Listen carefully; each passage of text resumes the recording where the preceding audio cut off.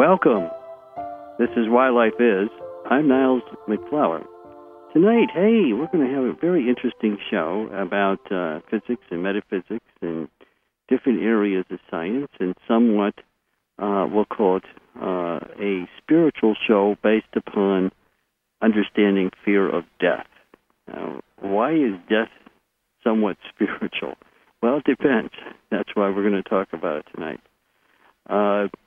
And it's going to be an interesting show because it incorporates a whole range of varying parts of life. And I'm surprised at when I think about it, how great a range this subject actually is. So you might say, well, what's so big deal about death? People just die all the time. Eventually everything dies, according to what we know. Anything that's alive, anyway. And so why do we need to know more about it? Well, hang on. We'll cover that.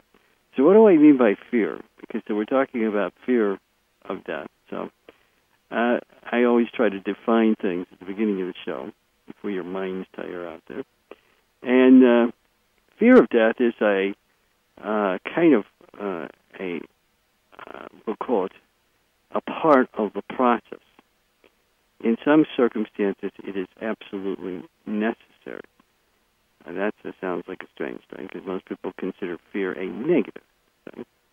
But in reality, what is fear? Fear is the emotive response, the feeling that people have, of having to either experience pain and or suffering, and the result is usually the desire to avoid such things.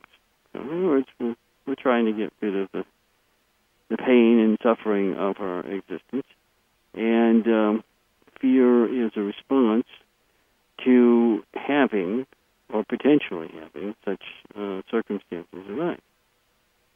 And in general, it is emotive. That means it's an astral or feeling in comparison to a mental or a third physical response, because it is based upon what we're saying. Fear is a feeling. It's a feeling or a sense that comes from the astral nature. So if we're just understanding death, well, that's a whole different thing. But if we're understanding the fear of death, then we're definitely talking about the astral response or reaction, the sense a person has about, in some way, facing death. Okay? Now, it doesn't have to be their death. It could be a lot of different deaths. But nonetheless, that's where we're trying to discover or better understand what fear of death is. And that includes what is its value, how come it is the way it is, what sort of things have a fear of death, what things don't have a fear of death, all of that. Okay, so to begin with, to answer one of those questions I just said, if you don't have an astral nature, you don't have a fear of death. You may die, but you're not going to have a fear about it because the astral nature is what gives us that. We would need to have some correlative astral, or some people call it emotional nature, or we wouldn't have fear. I think everybody would say, well, that makes sense. Yeah. Okay. And the things that are generally afraid of death have some aspect of emotive sense. So, to speak of it correctly, we would say that those things are inevitably alive and have this astral ability to sense. Included in that would be animals, because animals have, by virtual definition, some emotive response and sense and response. And so we could say, in general, animals have a fear of death. We could also say that humans, for sure, have a fear of death because we have an emotive response. That's even wider and much stronger in some respects than animals have on an average. And then if we were to carry this to its limits, what about plants? Well, the old plants. They don't have a nervous system, so if they have an emotive response, they would have trouble sensing it themselves. They don't have the correlative aspect of a nervous system in their astral body. They don't have a nervous system in their physical body. But they do, and we're going to talk about this in the show, have some kind of more distant part of fear of death. And it has to do with what their total existence is, which is not just a single plant, but part of a group soul that works with the subkingdom of devas, which is part of the energy kingdom, and that's part of the spiritual kingdom, actually, the subkingdom of the spiritual kingdom. And so you have all of this going on, that those beings convey some emotion to the group soul. No, you didn't know that. No, that's true. They do. And the group soul doesn't necessarily respond with an emotive factor, but it can, because of a special communications line between demonic energies and the self of group souls, it can become aware of some fear of death in plants, provided that it isn't a small number, but usually a large number of a particular kind of plant. That can actually have some effect on a group soul. So you see, the way this whole thing works is a little bit more deeper, we'll say, than what most people would say, wow, well, what's the talk about? Fear of death. And fear of death plays a prominent role in human affairs.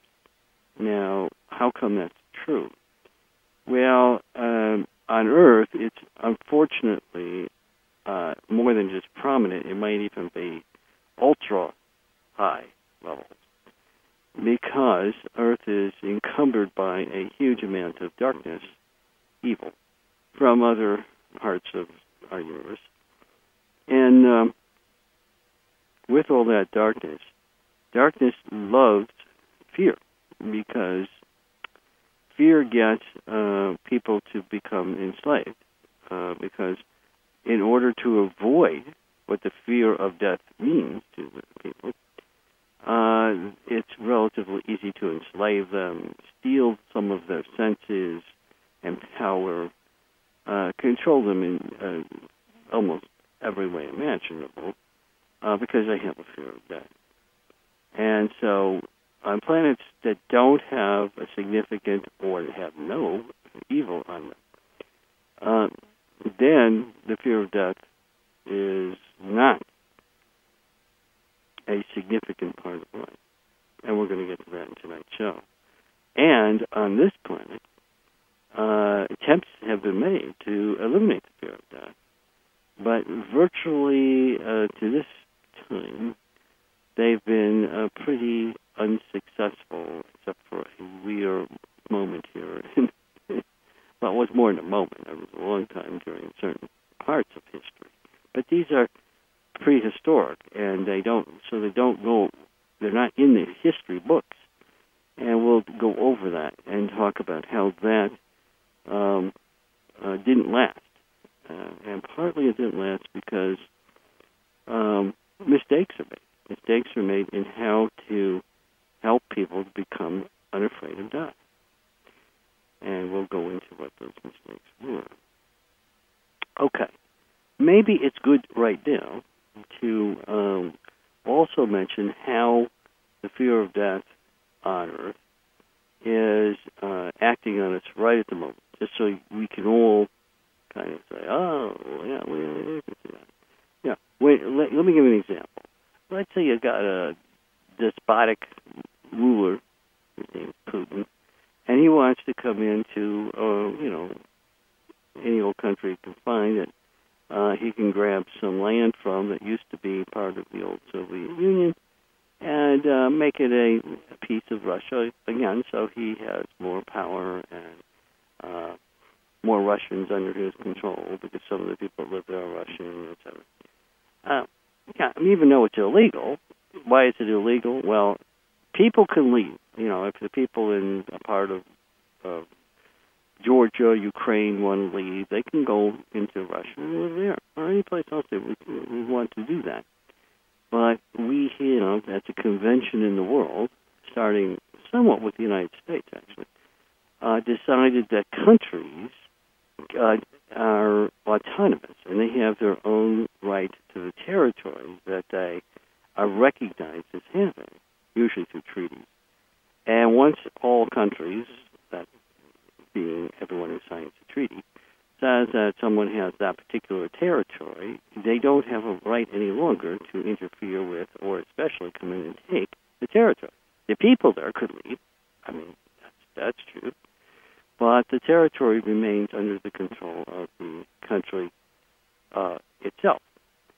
And that was the principle, strangely, here in the United States, under which, and it's part of our Constitution. It's kind of strangely put in this Constitution, but it's there, that you can't, once a country is formed, and everybody has a treaty with the country, in this case the states have treaties with the United States government. It isn't a treaty, it's an agreement, though.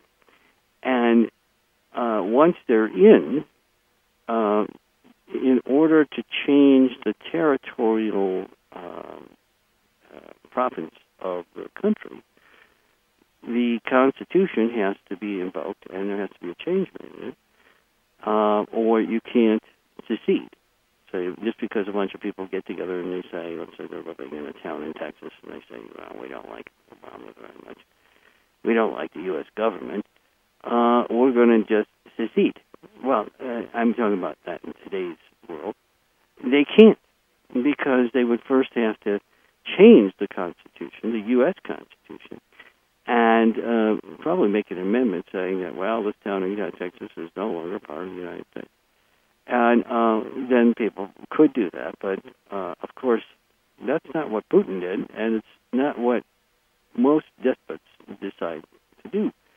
And when I use the word despot, part of that is deliberate so that you can think about this in terms of how fear of death gets involved. All right, so that being the case, so it's just plain not legal to do this sort of thing. But he didn't care about the laws. Might makes right. Hey, and if you're a Russian that takes his shirt off on a drop of a hat, well, let's do it. What the heck? Of course, he's not going to do as well in another decade or so when he starts getting kind of worn out. But it don't matter. For right now, it seems to be working. A little bravado and a lot of propaganda inside his country and somewhat outside. Convincing people that, those treaties we signed, we didn't really mean it. You can't believe that we were going to just let people be. That used to be our territory. We're taking it back. Chinese have the same idea. They got a few islands they're interested in, and a couple other places. Of course, they took back Tibet. The problem was Tibet was never theirs in the first place. Well, it doesn't matter. They say it was. The object that I'm coming to is this. What is the basis for their being able to get away with this bullying of countries? And I'm using a very big scale here so that we can understand this concept in its, bigger picture. Well, the big scale is that he puts about 20,000 people and then eventually 80,000 on the border, and some of them go marching in, they kill a few people, they take a few things, and everybody becomes afraid to die around them. The ones that don't want to rejoin Russia. Instead of the Russians leaving and going into Russia, they say, hey, let's make this Russia. What the heck? We'll take a vote on it. That'll work. Constitution, let's forget about that. We don't have to. Treaties, we'll just take our own vote. There's enough of us. Okay. And of course, in the United States, that happened with the southern states. in the 1850s and 1860s. They said, well, we're going to take a vote. And they voted themselves out because we didn't like that too much. We being the rest of the people in the United States, and 560,000 people, or in some cases the estimates are probably closer to 1 million people, died. Oh, wait a second. So people fight wars and people die over the loss of territory. Huh. Why? Because it has to do with autonomy and the idea of autonomy. If you lose autonomy, you're losing part of your life. Okay? The fear of the loss of part of your life has to be overcome by a greater fear of life itself, the loss of life. And so you put 80,000 people on the border, or 20, whatever it was, and you say, we're going to kill you immediately, right now, if you resist. And, or you give in and we'll take part of your life, but not all. So fear of death has a relative sense. It's sensed in a relative way in people's astral nature. And it allows evil to use this relativeness of fear of death to intimidate and eventually enslave other people. They've been doing it the whole time. A very, very long time. And it's so weird because the original fear of death started a long time ago. How long? Well, let me put it like this. It came in over 4 million years ago as a result of some tweaking. And it's actually over closer to 6 million. The tweaking done by parties that shouldn't have been doing what they were doing and thought they were helping out. Some beings, some of them came from Venus, planet Venus, but not the physical planet. That it wasn't where they came from. They came from one of the subtle planes from Venus. Most of them actually came from the mental world, but there were a few stragglers that came from the astral too. And they wanted to help out. They wanted to get Earth going, because after all, there's a connection. And they can't become a sacred world, the whole world. They're sacred mental, they're not sacred etheric or astral. And so they can't really get to the full-blown sacred world until Earth is mostly free of evil. And there's a reason for that, because there is a common connection between Venus, Earth, and Mars. And their connection together has very strong karmic aspects. And so the folks on Venus already know it, because they're like around ahead of us. So we advance. And so they say, well, okay, we'll go over to Earth and help them out. And we were pretty primitive at that time. This is the time of Lemuria. There were a few beginnings of Atlantis, but it was mostly the time of the Lemurians. And during the sixth sub-race of Lemurians, now this sounds like fairy tale to some people, but it's not. But it's prehistory, and most people don't know that. Or they've read some book on it that sounds pretty strange. But there really was such a place. There really were people like this. And the sixth sub-race of Lemurians, which was the one that was most spiritual, actually started to get some understanding about death. And they actually were not that afraid of death. Now you say, well, that's good, isn't it? I mean, you don't want people to not be afraid of death. And you just said that evil uses fear of death, so that's what you take instead. Well, yeah. But But evil has other tricks besides just using fear of death. It's using it right now. But when people know about what happens when you die, it's a different kettle of fish. All right, so what happened is, these folks came to Lemuria, and they wanted to be of service. They believed that if you just got the Lemurians to the six uprights to become more spiritual focused, so they could become by their theory, the people would become conceptually, if they became spiritually conceptual of what death was, and didn't, have the wrong concepts about what death is in a spiritual sense, that would turn them around, and they would drive evil off the planet. And there wasn't much evil back then to drive, so it seemed like a good deal. Well, okay, so what did they do? They started teaching and teaching and teaching. And they started using various specific yogas, some of them were actually etheric, to try to get these folks to get their etheric senses.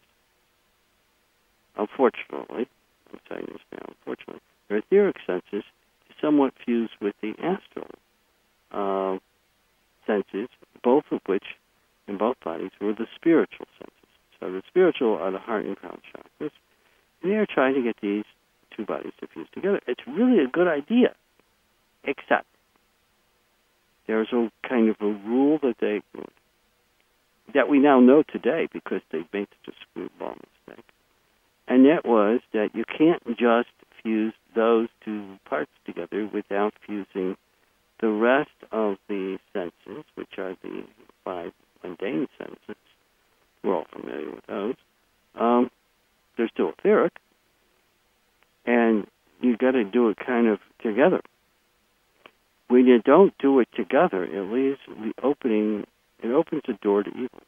It actually does, because what happens is evil can stimulate the mundane senses for selfish activities. And now that there's a connection, a bond between the astral and the physical body, because of the spiritual connection that the six uprights did, it's a little bit complicated. I'll try to make it simple as possible. But what took place was kind of weird, because what they felt in their astral bodies were not unified at all, except for somewhat the astral spiritual senses were a little bit now connected to the physical. So what was happening is the people who were aspiring to be spiritual affected their etheric senses of spiritual nature, and for a while they became gung-ho, really seeking, you could say, to become very spiritual, and they had like a large number of people in this sub-race leading what would be construed to be spiritual lives. It sounds like a good thing so far, except the dark side said, oh, this is our opportunity.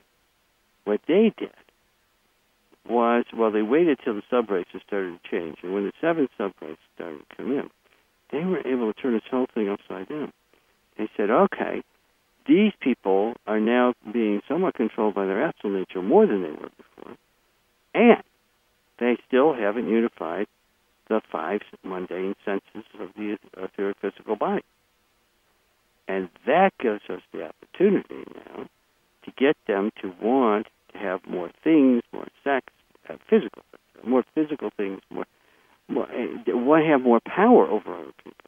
And so the seventh race comes in, and that's exactly what it does. It builds big buildings and enslaves people, and it does all kinds of stuff. And when it does that,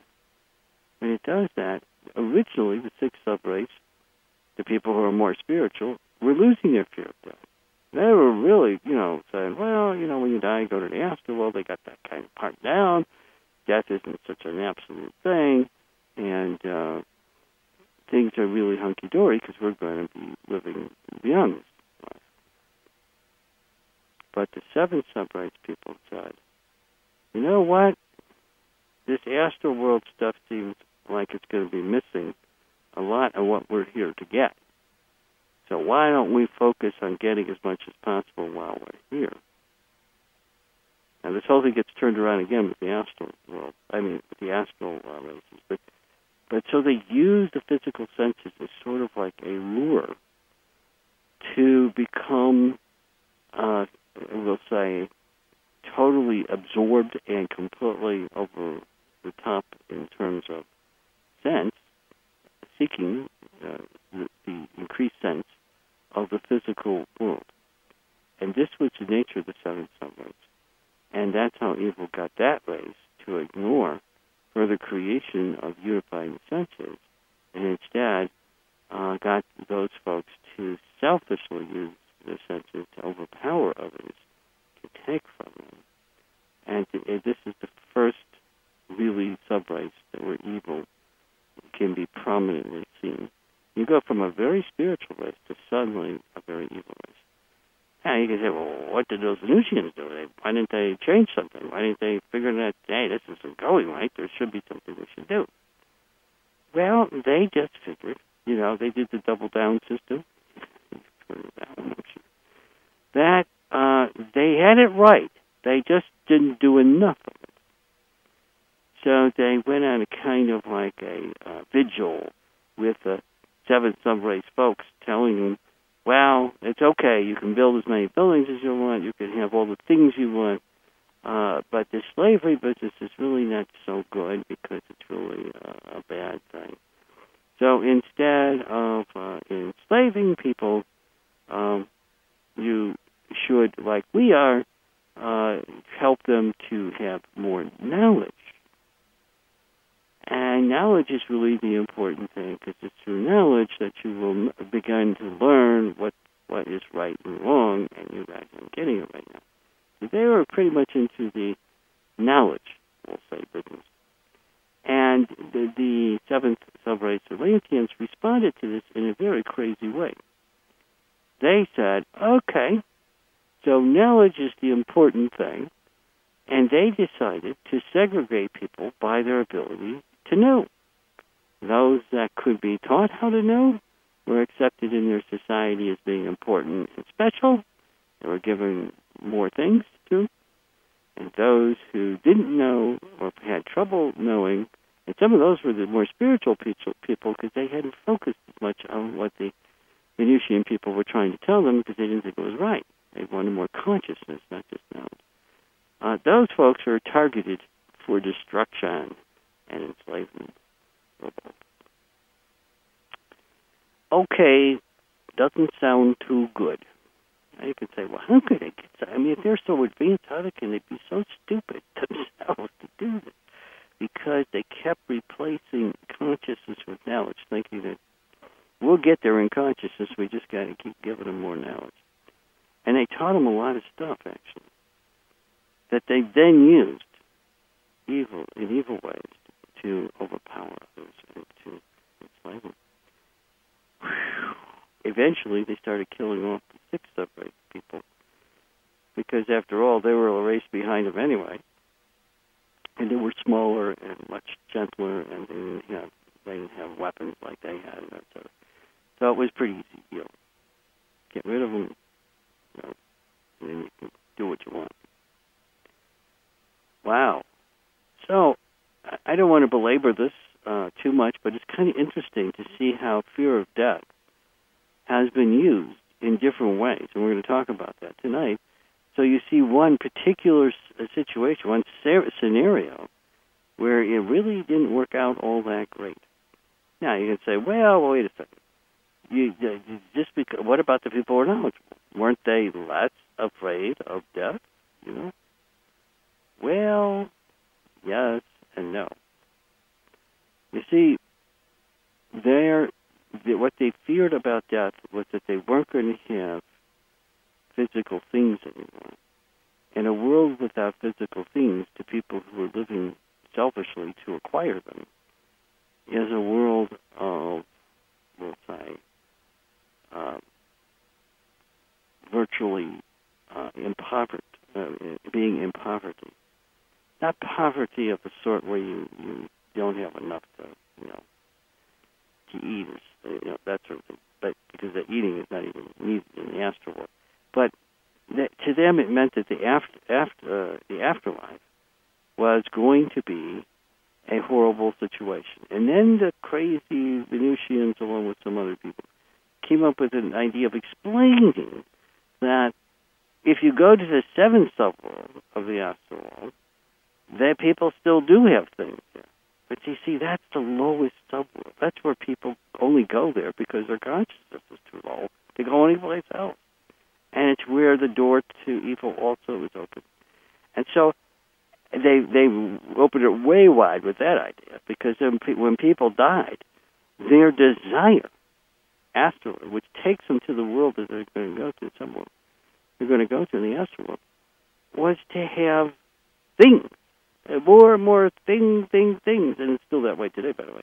And so this system got so nutty that the solution they were trying to get people to, well, it's not so bad on the other side. No, you guys have come up with crazy ideas like you don't want to go there, but it's not so bad. If you just got to, there's a place you can go where you have all the things you want. More than you have here on Earth, physically. So, of course, you got these crazy seventh sub-rate people. Where do you sign me up? How do I get there? And they actually created literally religions to help them get to the seventh subworld. Man, all you got to do is just keep being selfish. You're going to get there anyway. You don't have to do anything. Of course, they didn't understand that. Talk about evil turning things upside down and using against what was supposed to be an attempt to improve the world into a nightmare. Yep. Some of this remains today.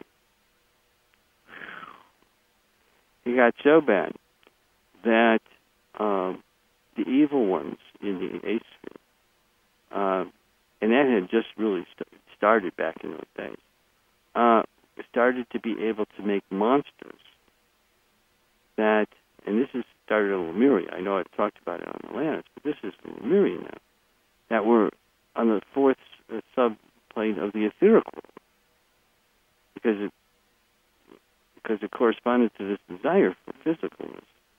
And they also had them almost immediately developed and working, so to speak, on people in the seventh subworld of the astral world, and they still remain there today. Long way for them folks. Okay. So, this story sounds like the nightmare from all of hell, right? And it is, unfortunately. Fear of death. We can see the fear of death has been twisted in so many different directions with such wrong outcomes. It's unbelievable. All right. Let's see if I can tell you what happened next. As they used to say, what is the rest of the story? Well, it kind of goes like this. The astral world became the focus, much more so, by the Atlantean people. And they were taught by a whole bunch of people from other worlds and from what was the emerging spiritual hierarchy of this world, that when you die, you go to the astral world, and there are very good places to go to where you live a more spiritual life. If you live spiritually here, it's much easier to get to those places because it's all determined by your own consciousness. Sounds very reasonable. And for millions of years, Atlanteans did not fear death very much. They feared some losses of relationship because they knew some of the complexities of time dilation and problems in maintaining connections with people. But they weren't all that concerned. They also developed technologies that weren't so good for them. They used them, but some of them led them to be able to have contact with people in the fifth, sixth, and seventh astral subworlds. And that's where the most selfish people are. the very most selfish people, other than the evil ones in the eighth sphere, are in the seventh subworld, and there were a large number of them because a lot of them came from the prior Lemurian race. Now, most of them weren't Lemurians anymore, but the development of such a large subworld back in those days, it's very small relative today, but it was huge then, was because so much of the focus of people's feelings were about that. Their consciousness astrally was that. And it didn't just go away because the Atlanteans took it. They were still lulled by some of it. All right, but they weren't so bad. They actually tried to mitigate some of the, we'll say, fears they had about that in ways that were pretty reasonable. Now, there were some religions that came about for people to try to get to the lower three subworlds, because that's where they thought all the action was. I don't know, crazy stuff. Again, knowledge became, though, an important mistake. Same folks doing it, by the way. Well, not exactly the same, but from the same place. So we had some of these folks from Venus that decided it would be a good idea, again, to teach more knowledge to the Atlanteans, because they might get it from it. They'll understand. So they taught all about the astral world and the death and everything. Again, using knowledge rather than consciousness as the issue. People thought if they had a lot more knowledge, they would be able to get more out of the afterlife. The truth is, that's wrong. It's more consciousness, not more knowledge that gets you that. But that was a misnomer, and that led for the next round of craziness. And evil this time decided that it would be even better to have people desiring to rather be dead, to live in the astral world than here totally. This was considered a wasted life. And why worry, be happy, everything was for emotive fun and excitement while you're physically alive, and then even more of it when you go to the astral world. Your reward for living an exciting and fun physical life was a much greater exciting and fun astral life. You could say, well, couldn't they figure out that was stupid and wrong? Well, some did, but most didn't. No, they actually bought this crap. And they went with it. And the world went completely crazy. Evil said, oh, this is too simple. Let's bring some more Venusians over here. They're making it easier than ever. And so that turned into a mess. And some of the inventions that earlier allowed connection between the astral and the physical world were diminished because of wars and things, and so they missed that. And then they made up a lot of fantasies about it. Also, they had lower psychics involved. I mean, it got nuts. It got nuts. And so we again see the fear of death is goofy. It is leading people into the strangest of strange things. Now, there's a lot more about this part to talk about fear of death, but we'll have to do that when we come back after the break. But I hope this is helping to start, getting you interested in tonight's show, because there's a lot to talk about, and it's pretty fascinating when we bring it into our current world. And we'll do that when we come back, which will be in about 2.5 minutes from right now. Hun, what book are you reading? It's a novel, kind of, about romance, love, and spiritual life in general. Kind of a novel? What do you mean? Well, it's based on some real-life experiences and even real characters. Some of their experiences are fascinating and remarkable. I can't put this book down. How come the title is Afterlife Love? That's part of the fascination. This book describes the afterlife in intricate detail and even explains why things are the way they're explained. But how can anyone write about or know that? Some of the characters travel out of body to some places that people who've already died also go to. I'm finding it completely believable because it all makes sense and fits into a bigger picture for me. Hun, what happens to these people? You can read it for yourself when I'm done if you want. Better yet, I'll get my own copy so we can discuss it while we read. Let me see. I'll write down the title. It's Afterlife Love by Niles MacFlouer. MacFlouer. Afterlife Love is available in some bookstores and from the publisher at agelesswisdom.com or 480-966-3132. That's 480-966-3132. Hi, everyone. Since childhood, I've had questions about my life and life in general that I couldn't find adequate answers to. Questions like, why am I here? Why are others here? Does the universe have a purpose? And how does that relate to my life? More recently, I've been wondering what happens when we die, especially the reasons why. I'm more of a doubter than a believer in many things, and answers that include the whys allow me to think and figure out the truth for myself. I've been reading a book, Life's Hidden Meaning. This one book contains more answers, including the whys, than all other sources I've read or heard. It's amazing to me that every one of my questions has been thoroughly answered. More importantly, I have found that all of these answers so far have checked out to be true. I hope this message helps some of you in your quest for better understanding.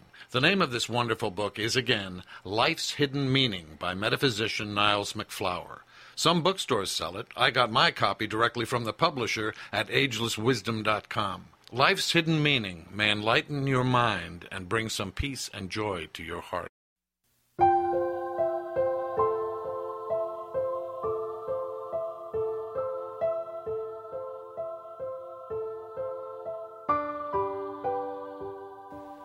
We're back. This is Why Life Is. I'm Niles MacFlouer. Tonight we're talking about understanding fear of death. Sounds like a kind of morose show, but it's not. Okay, so where do we end off?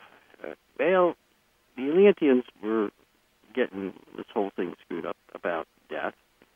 And they weren't particularly afraid of death. They wanted to die in some circumstances. They didn't like the idea of torturous death or anything like that.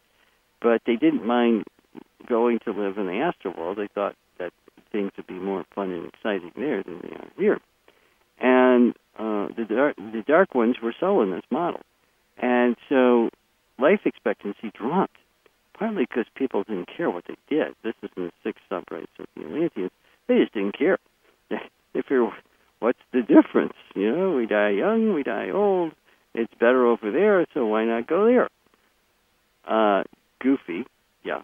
But at least fear of death as we understand it today was not as exaggerated, but it was nonetheless strange because what they were afraid of was moral life, if you think about it, physical life. And they were particularly afraid of discomfort and, we'll say, all the nasty parts of physical living. So the dark side, well, let's make it really bad here in the physical world, and we'll get more converts when they get over to the astral world because they're going to go, a lot of these folks are going to the 7th and 6th subworlds where we can make them even more dark. And that plan kind of worked. As a matter of fact, over hundreds of thousands of years, well, it seems like a lot of time, but things grew or developed much more slowly back then than they are today. But over that period of time, this whole Atlantean sub-races, the 6th and the 7th, became very dark. And 1 out of 4 people by the end of the 7th sub-race were evil. It was a progressive thing because of this crazy understanding of things. And again, it came from knowledge being more important than consciousness. Well, the Atlantean period had to come to an end, somewhat in a sudden way. And that led to a decision.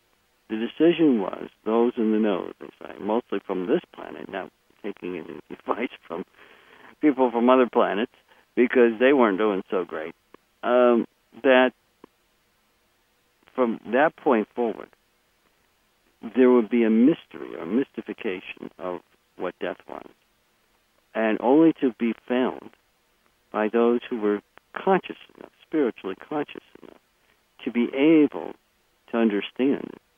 And then it would be safe for them to have both the knowledge and understanding or consciousness of the situation together, because they would match each other. This is the model that is still held true to today. That means that almost all, of the knowledge about what happens when you die was mystified and was removed from the understanding, the consciousness of people until they became spiritual themselves and could understand it. So without understanding, knowledge was restricted. And that is the thing that stopped evil from growing in a decline up to a certain point. Now, evil doesn't remain just like, well, okay, we'll just move over, roll over, and forget it. Now, they come up with some other plan. It's not usually as, let's say, advanced in thinking as light is, but they do come up with some doozer of answers sometimes. And one of them was, okay, so now that the new rules are that people aren't going to know what happens when you die, then we'll use that to scare them. And we'll make up all kinds of fearful things about what death is about. Now, for the people who are religious, we'll tell them they're going to hell. For the people who don't believe in God, we'll tell them it doesn't matter because you're not going to exist at all. It's just like, bing, lights are off and you're gone. And for people who are agnostic, they don't know for sure and they're not willing to bet on any horses, then the dark side's got, hey, that's cool, you can do that. There's no problem with that, actually. The best thing to consider is this, that get as much as you can while you're here and worry about death when you get to the other side, if there is one. So why not go down that road? And these have been very effective, these particular, we'll say, positions that evil has taken, because the fear of death is strong when you eliminate both knowledge and consciousness about death. So they use the fear of death while people are alive to get people to become much more afraid about everything, and then that allows evil ones to enslave. And you get, going back to the beginning of the show, you get Putins and other folks running around saying, hey, I'm on the side of darkness, so let's use this fear of death to give me more power and control over it. And it's a very convenient system. Okay. Now, what is it that this show's trying to do? Here we are talking about the same subject, right? We're working within the philosophy of the spiritual hierarchy of this planet, which is that presently it's been decided, actually decided a long time ago, but presently the same thing is happening, that people cannot become more knowledgeable about the afterlife if they're not more conscious. So that rule still applies. However, the method of mystification has now been changed.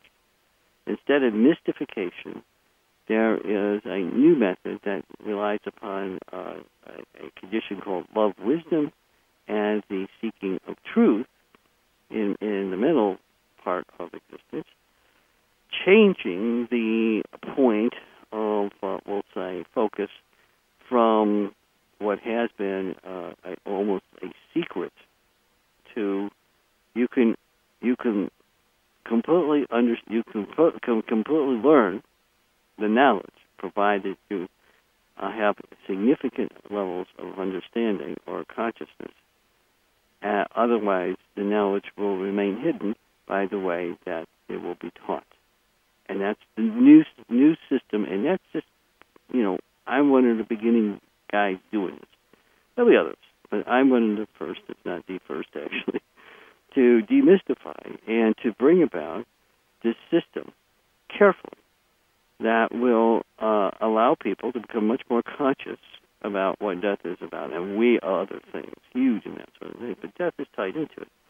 And to not be able to have enough knowledge that it would be toxic for them, because the knowledge is continually tied to spiritual concepts from a certain part of the mental mind that prevents it from being distorted into evil. Gotcha. That's how I work. Yeah. And I've got a formula, you could say, a structure to how I teach, so that I adhere to that. I mean, I could go down another road and do something, other than that, but that wouldn't be what I'm here for. So there you have it. And a lot of people say, what's others stopping others from doing just that, taking what you've got and doing it, because they can't.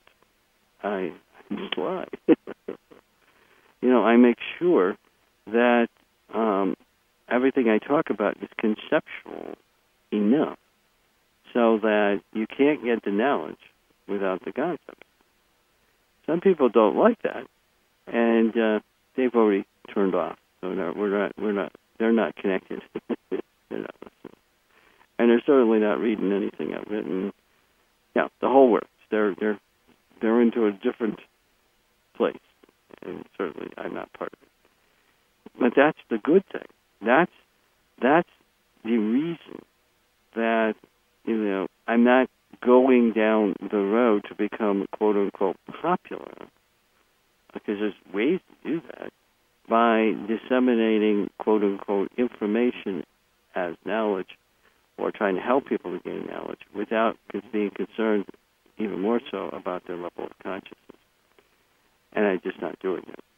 And so that's the reason why, is because it would be very destructive to do that. And for someone else to do it, if someone else is going to teach the way I'm teaching, there are people that will be doing it, they will be in the same mindset. So they won't do anything different, not significantly anyway, because they'll be at the same level of consciousness, so they won't be able to understand what I'm teaching well enough to teach it.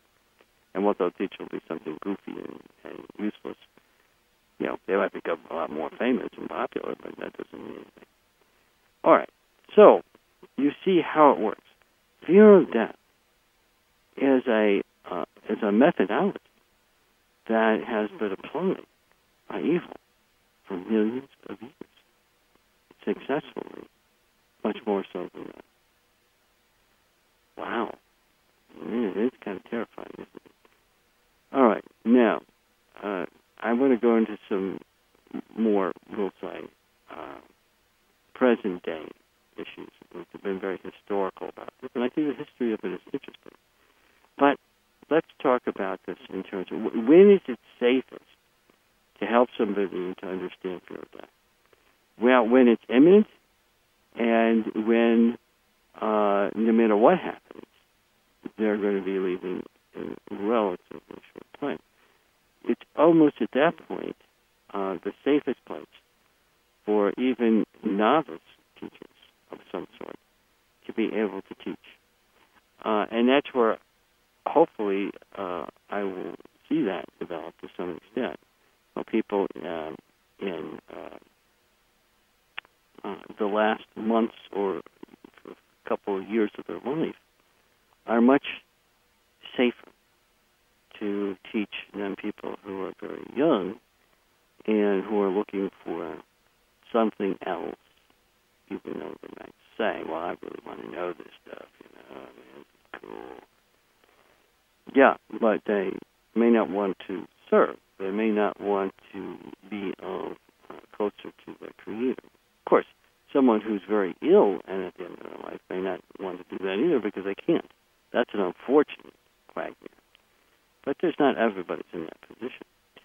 All right, so when we look at this, today, the fear of death is still greatly used.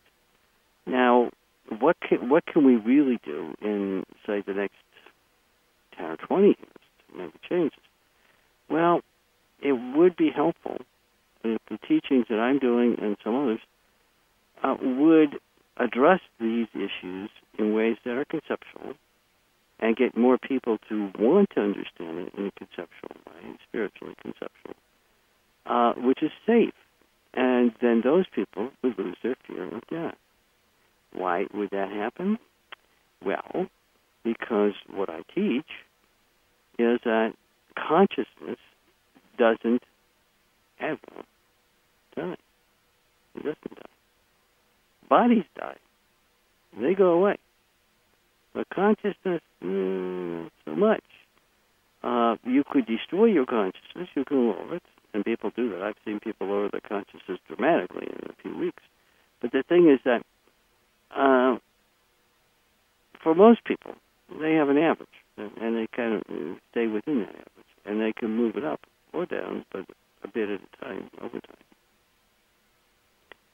Consciousness is the answer for getting people to no longer be afraid of death, because they understand that it's going to last beyond the physical body, beyond the astral body, beyond the lower mental body, and become part of their soul. And that's a very, very good, we'll say, understanding, because it leads people away from the fear of death. Most people that are afraid of dying, well, they have some concerns of the discomfort in a pain sort of way, and some suffering in a physical or other way, body-wise. But their vast amount of fear is about not existing in consciousness. That's where most people's fear is. And when people understand the life cycle of the soul, so to speak, and if the human soul is confined to an area where it can't interact very much. It can interact with other souls to some degree, depending upon its level of development, but it can't interact with almost any other kind of life form. And that's big. Human beings want to interact. So how do we resolve that? Well, we incarnate. And the incarnation method is a way of gaining bodies and senses that function in places lower in dimensionalities of where the human soul exists. That's the ticket.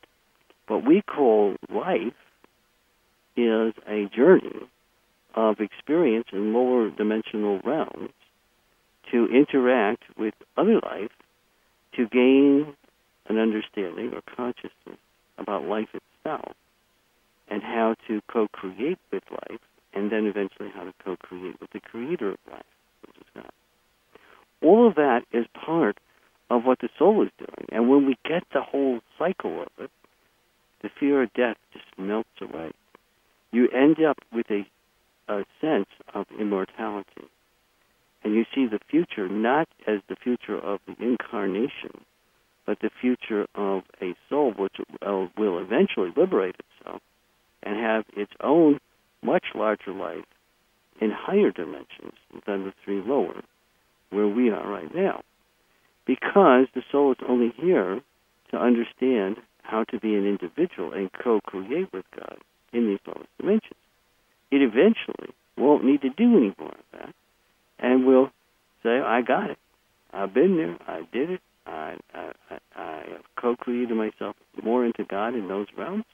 I have created more light there. And now I go to other higher realms to do the same in those places. And the journey never ends. Because eventually souls become part, in a marriage part, a cosmic marriage, of their alter ego souls, which are called solar angels. And those join with the monads, or a monad, and then the monad becomes literally the experience of all of God in this universe. And then it moves on to other universes. And eventually it will someday be a God, as a God of this universe, of its own universe. And then there's infinite varieties of growth in universes with no ever end. The only thing that ends is evil. Evil's got a one-way ticket to end it. And eventually its end is to come back to becoming a part of humanity at a much longer time in the future, after it has suffered immensely, and appreciates then the opportunities that I just told you the soul goes through. The souls are really here to enrich themselves and the monad connected to them, and God, through interactions with incarnates of other souls in the lower realms where souls can't live, and only incarnates can, because the bodies and senses distort reality so badly, and the forces are so great, no soul in its native sense and form could exist here. It is possible someday that wouldn't be a true statement, because if Earth becomes a sacred planet in all of its dimensionality, then souls could be right here, right now, with us. Possible. Then everybody would be a soul living in all the dimensions of time and space, and that is what happens when a sacred planet becomes sacred in all dimensionality. It's a wonderful thing when it happens. It's a joyful thing. Will it happen on Earth? Oh, gosh. I hope so. I'm not sure. The fear of death may stop it. It's such a intoxicating part of being physically or astrally alive that few people ever get over it. Even when people die from the physical world, go on to the astral, they still have the fear of death. Well, why would that be? I mean, certainly you would say, well, okay, wasn't all that comfortable dying, but it's not so very terrible, and you end up in this really nice place. Why would people still be afraid of death if they were in the astral world? Well, the answer is this. The overwhelming fear of death is oftentimes removed. But the idea that eventually consciousness may cease, because if they don't understand the things I'm telling you on the show, by any stretch, in the lower parts of the astral world, then those folks have still a grave concern for the long term. It's not as it's bothersome to them there as it is here because of just the length of time is different. Here it's a short period of time relatively to what astral life is like. But it's still in the back of their heads, particularly for people in the 6th and 7th, and some of them in the 5th subworld. It's a problem.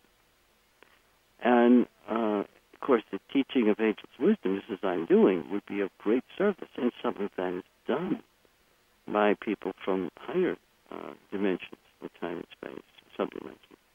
They teach in the lower one. But that doesn't necessarily help because the people's consciousness is not high enough to grasp it. So it doesn't necessarily work for them. So unfortunate.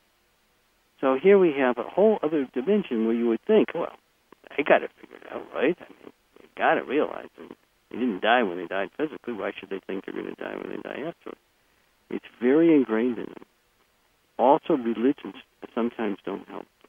Some religions teach wrong understandings, of course, about death, and people are tied so strongly into the beliefs of their religion, they actually have more fear from it and less, we'll say, clarity of consciousness, and fret about it at a considerable level. Some people, even when they're fairly high in consciousness, still have doubts or concerns coming from, which is fears, coming from having been taught for so strongly and for so long their religious views.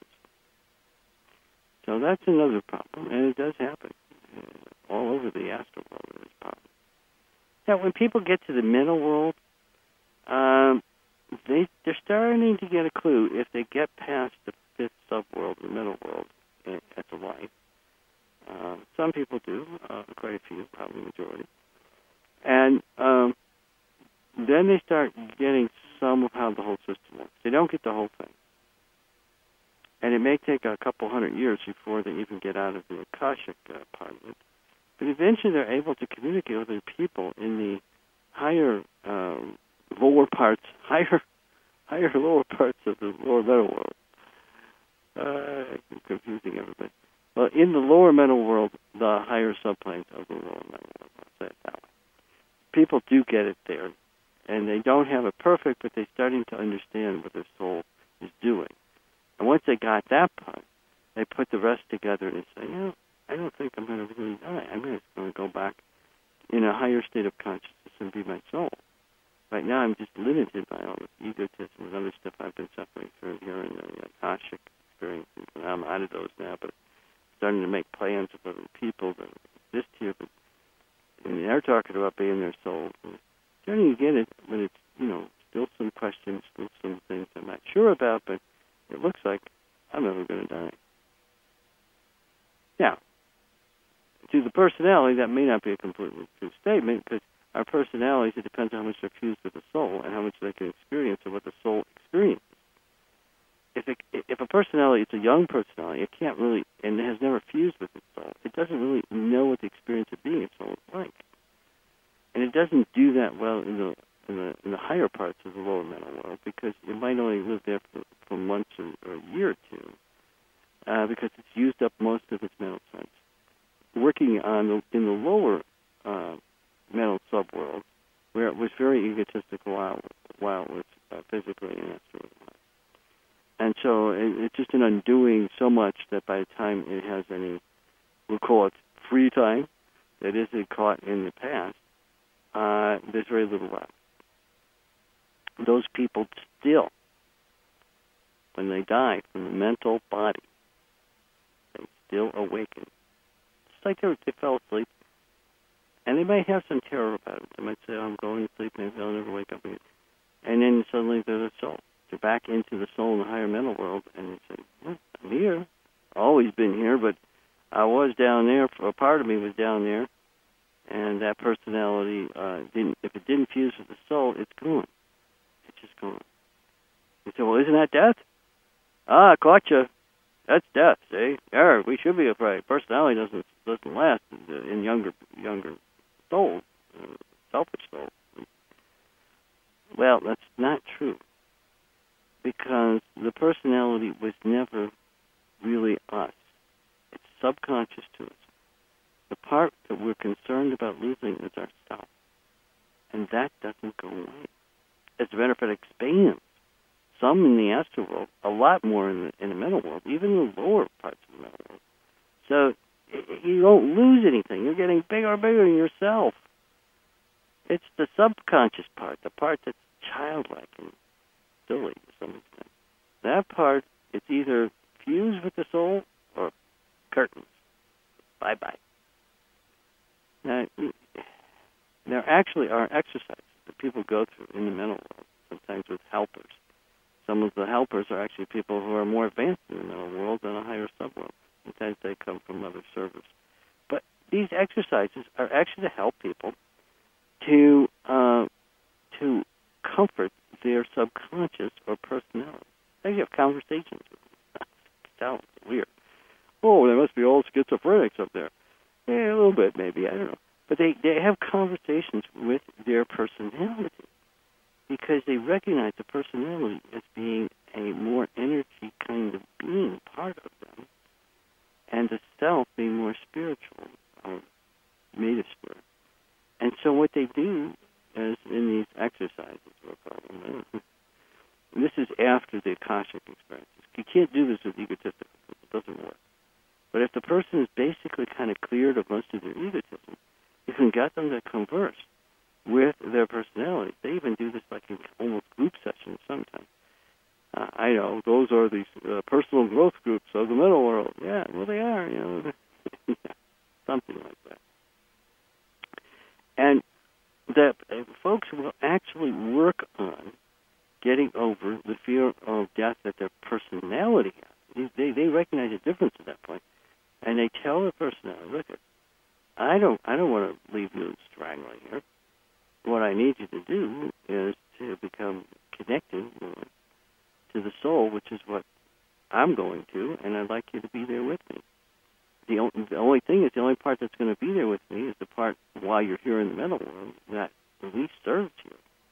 You've lost the service you could have done in the physical and astral, but at least this will give you something.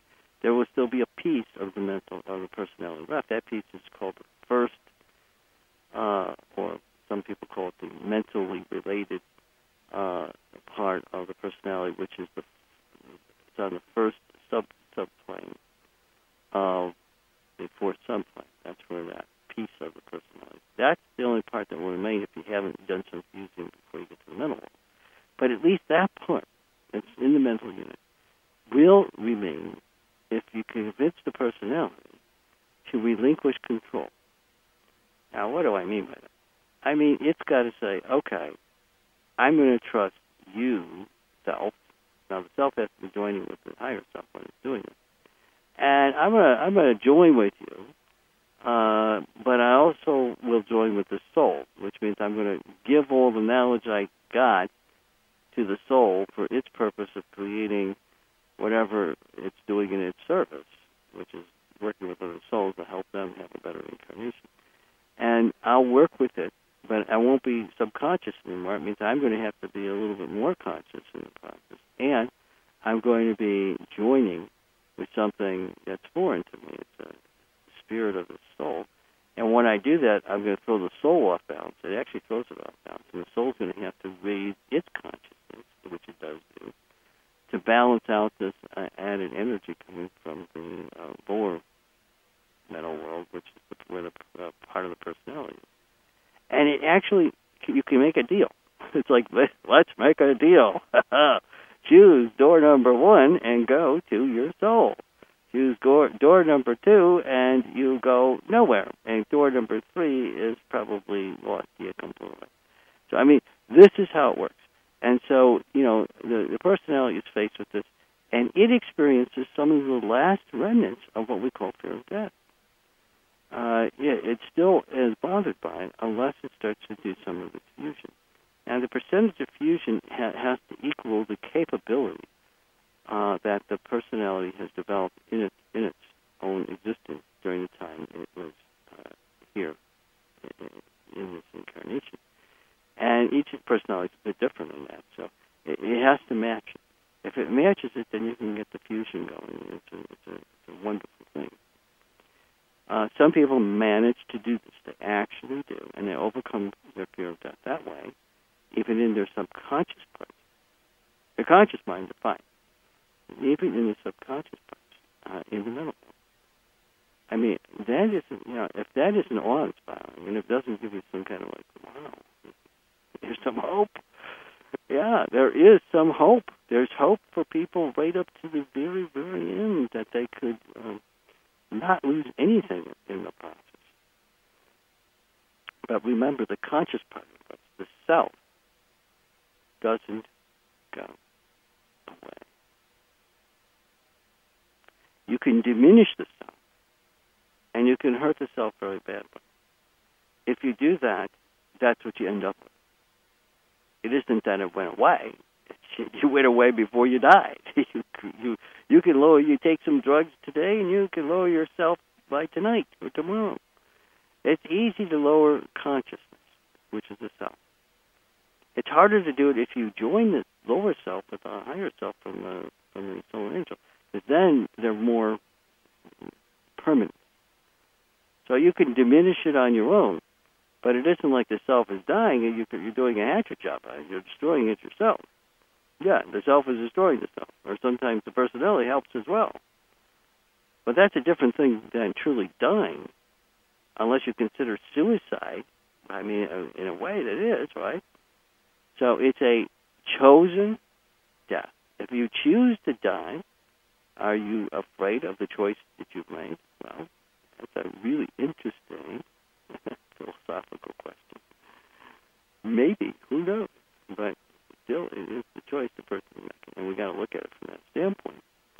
All right, so let's look at where we're at. Wow, so we covered a lot of ground already. It's terrific.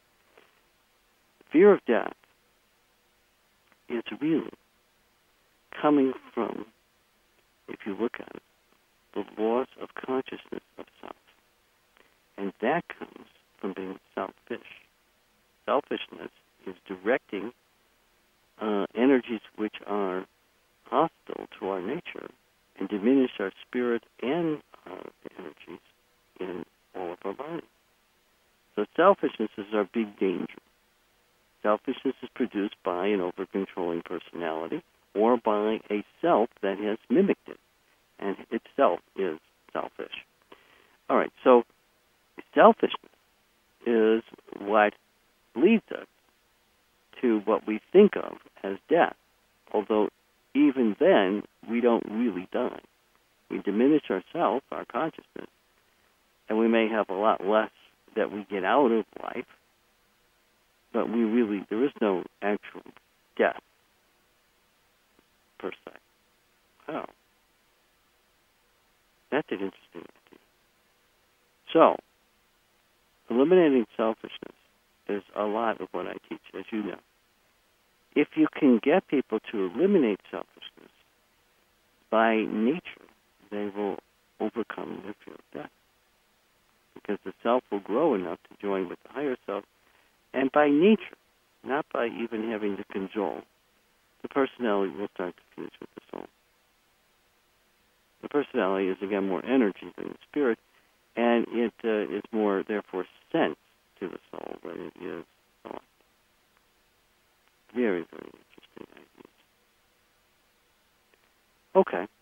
I'm going to shift gears just for a few minutes. I talk mostly about human beings, as you know.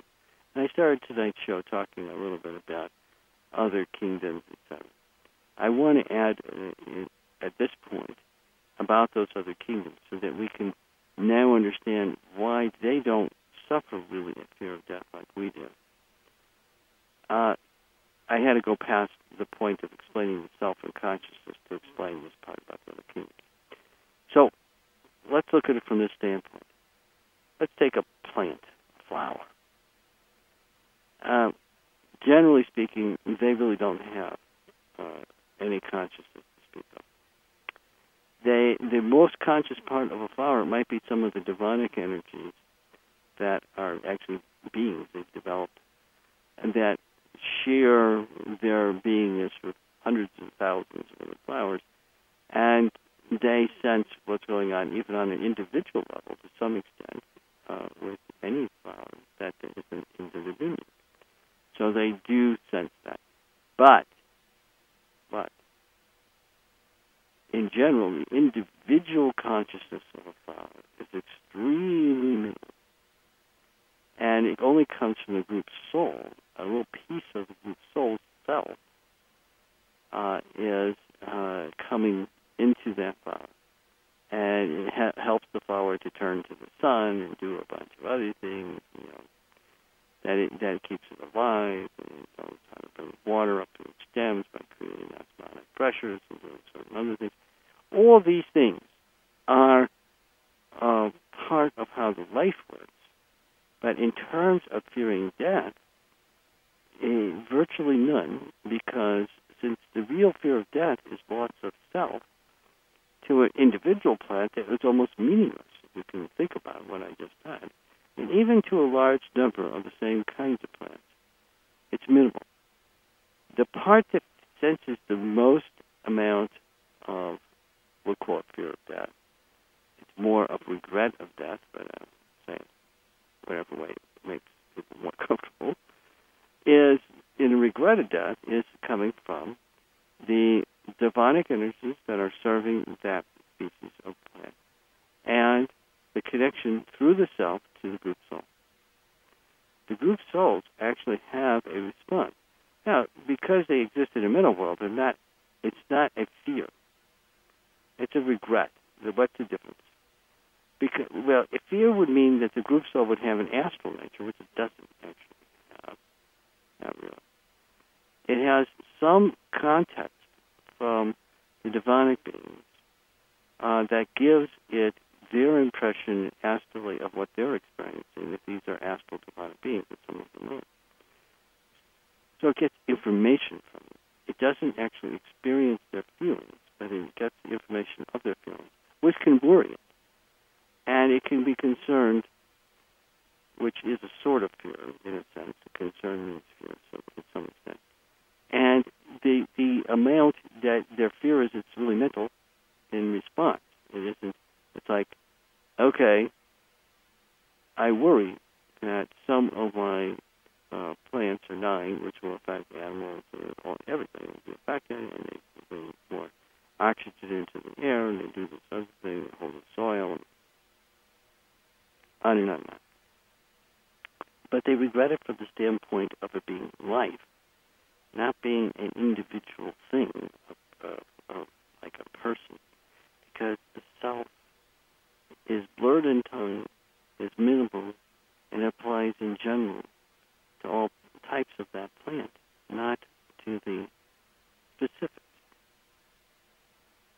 see now that you really not only need to have an astral nature to fear death, you also need to have some level of consciousness that equals what we would call pretty close to a self.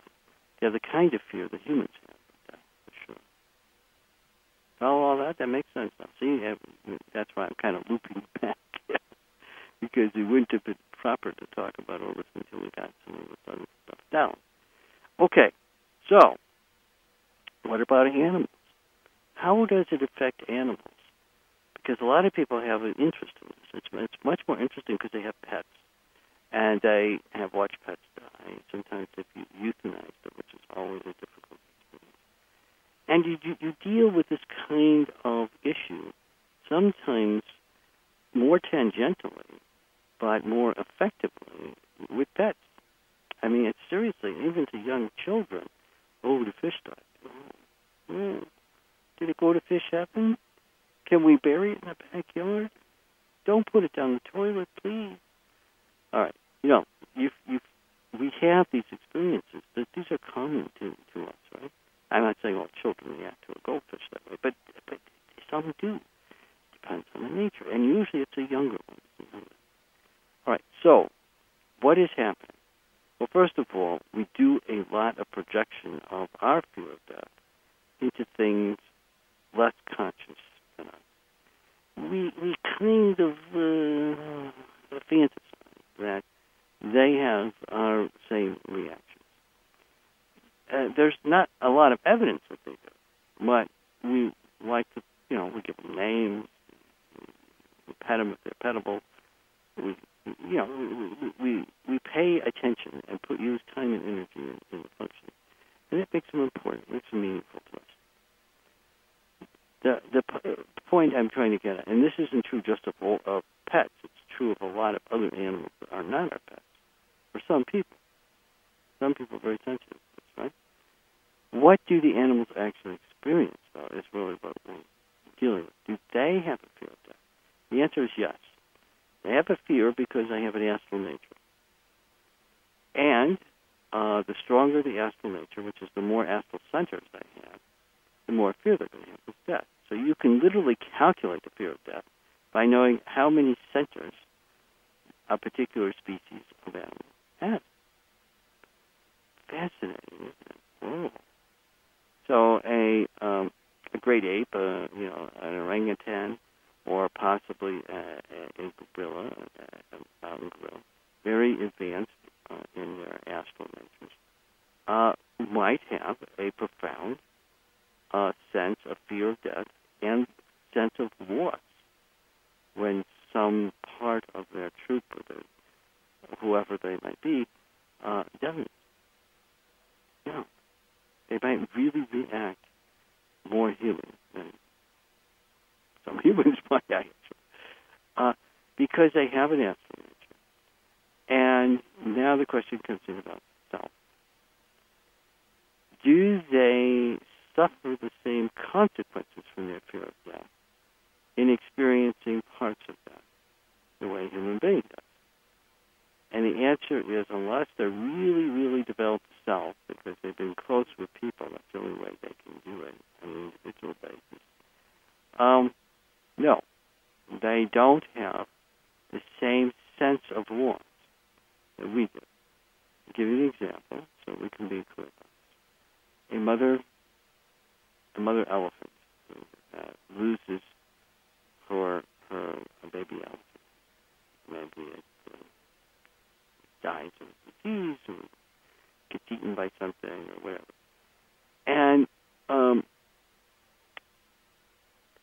she experiences an immediate loss.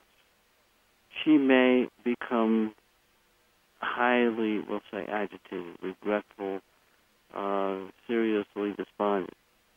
This is all true now. Even if she's not a pet, she's just a normal elephant. This could go on for days or even weeks. However, at a certain point, she just forgets it and walks away. Now, why is that?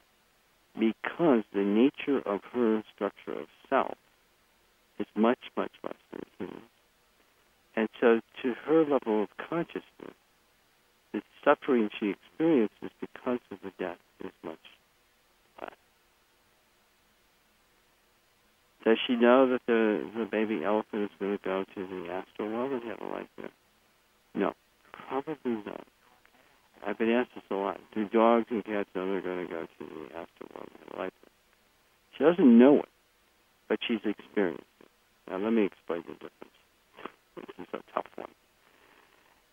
We know what experience is. Experience means that you go someplace and you have, or do something, and you have senses that brings in information, and that is what we call experience. Knowledge is then created in another way. It has to be integrated together by, if it's an animal, by a group soul. And that takes a very slow process. And the animal itself, on an individual level, has even smaller percentages of what's called created knowledge about its world. Some is true. But not enough to create the development of what is known as a self. Only with the help usually of a human being does that arise. So, to the animal, it has experience of the astral world. Now you're going to say, really? When they go to sleep, animals experience the astral world. Actually, dream there, but they have experience of it. And that gives them not knowledge in the sense like we have knowledge. They have experiential, we'll call it knowledge, but it's not real knowledge. Because they don't have enough consciousness to understand the knowledge. So they know something, but they don't know it in an understanding way. And so they don't carry through with the thought that, my baby is going to be living in the astral world, and it's not so bad. Rather, they have the experience of it, which gives them a part of life, and they know when they go to sleep they experience it, because what part of them that is conscious goes away. So they think that life in the astral world will continue to be an extension of life here to some extent with a lack of consciousness, which to them is not all that meaningful. However, you should be aware that animals actually have more consciousness, but only after they go to live in the astral world. So the experience they have only goes so far. They don't have an understanding great enough to see the whole picture. And I'm talking about in general now. Could a few animals, a group of pets, and develop great self, maybe develop that ability? Yes. But in general, no. So, bottom line, do animals fear death? They do, to some extent. Obviously, from what I said, they have an astral nature. They have some experience in consciousness to it, but they don't experience the same level of suffering, nor do they sense the same amount of loss that we do as human beings. From my explanation of the elephants, you can see that would be a true statement. And we could use gorillas, we could use other animals, and it would be something similar. And the higher the level of consciousness, the more it gets to the experience of a human being, but it isn't the same. All right?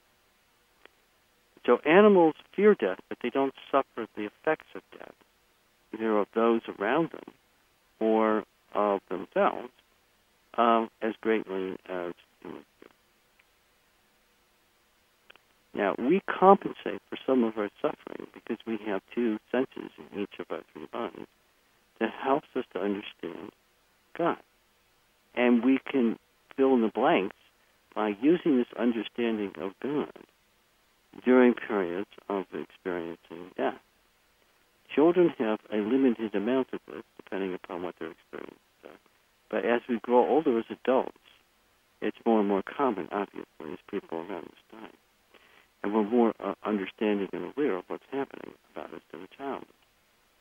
So you can say that human beings are starting to overcome their fear of death in a way that was given to them by becoming a human being, because they have an understanding and a way of co-creating with their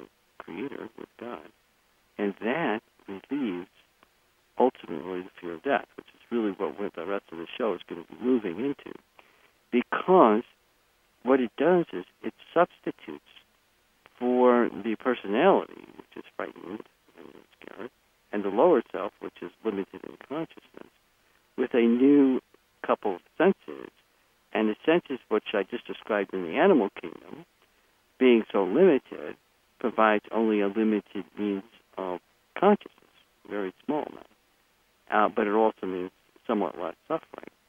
But in our particular case, it's the opposite. If we use our spiritual senses, and the only way to use them is not by, a little practice using it, it's by service, by focusing up, by becoming, what I said earlier, unselfish. When we get to that point, we awaken to a much higher level of understanding about the whole universe, see all the connections, this is what consciousness does for us, and realize that we will not lose consciousness, we will gain it, we will not ever truly cease to exist or die, as many people believe it. And there is no reason to be afraid of death, because death is illusion caused by our selfishness. Wow.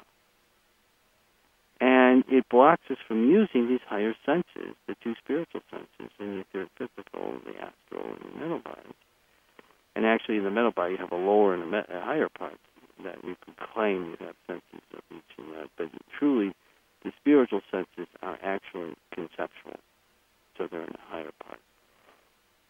And when you put this all together, we are endowed, we are given a ticket for overcoming fear of death. And you don't have to trick people, and you don't have to teach them odd things that will lead to evil, infesting them and doing crazy stuff. All you need to do is get them to use the senses they already got by being unselfish. Get them to become less selfish, and they will lose their fear of death. And they will become joyful rather than suffering. They will become creative. They will become enlightened. All that is where we really are in terms of who we are. And we're going to talk about the individual aspects of this in a second, but I'm going to just take a quick little spray of my throat here. Got to keep that voice going for you. See, the volume goes up. Ooh, look at that. That's great. Okay. So, what happens now? Individuality is part of the defining aspect of being a human being. Human beings, unlike the animals or the elephants, can sense their own individuality at a very high level because it's connected with the development of self, including not just the lower self, but the higher self as well. And this is developed only through being unselfish. Only. There's no other way to do it. I know people come to me, well, what if I say these invocations?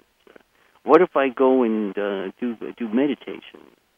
What if I give money? What if I do something else? Will that work? Well, it will work as long as you're unselfish. Other than that, nope. You can do anything you want. If you're still selfish, it won't work. Okay. That's the problem. The problem is the catch-22. You've got to be unselfish no matter what you're going to choose. So there's no cheating way. You get like, well, I'm really selfish, but how about if I make it look like I'm not? How about if I make a lot of people happy? I'll give them a lot of my money or something. Will that work? Well, if you help them to become unselfish in your giving, that'll work. If you make them more selfish, that'll go the wrong way for you. So giving people money, if it makes them more selfish, would hurt. Only give people money who will do as much as you're going to do in service for others. If you can't do that much, to give all your money to the highest source of service you can find in the world. Don't give it to the people who don't deserve it, because then you're just making your bad karma for you and bad for them. It makes them more selfish. And it makes them more afraid of death. And then they suffer more from that. Okay, so what about this business of individualness? How how does that play into this whole thing? Well, there is a direct link between the level of identity of whatever life there is with either the group or its individual nature and how much it's afraid of death. Anything that has more identity with its individual nature is more afraid of its own death. Let me go back to the flower for a second. Okay. The flower really doesn't have an individual nature. It has a nature that is almost vastly, because it's connected to a group soul, group conscious. It is conscious of other flowers like it is of itself, and maybe of all the things that interrelate with it to some extent. But as an individual, nope. And so you can see there is group consciousness at the extreme and individuality at the minimum. I mean, we could take this down to a blade of grass and even go further. Right?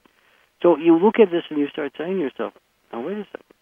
That means that something has almost entirely group consciousness and no individual consciousness. It doesn't have any fear of death to speak of anyway. And that's a true statement. But if you reverse this whole thing, human beings are here to develop individuality. And that's the primary part of being human, is to become an individual, unlike our furry friends and plants and maybe the rocks around them. So we seek to be individuals and to balance our individual nature with being group conscious to some extent. But it's still, we seek to be individuals, and that means our fear of death goes sky high, because the individual nature of consciousness is what leads to the fear of loss. If you can't see yourself as an individual, losing consciousness has a relatively insignificant level of fear of loss, because the self itself is, in part, a self because it is seeking individuality. You see, self creates its individuality, which means it creates itself.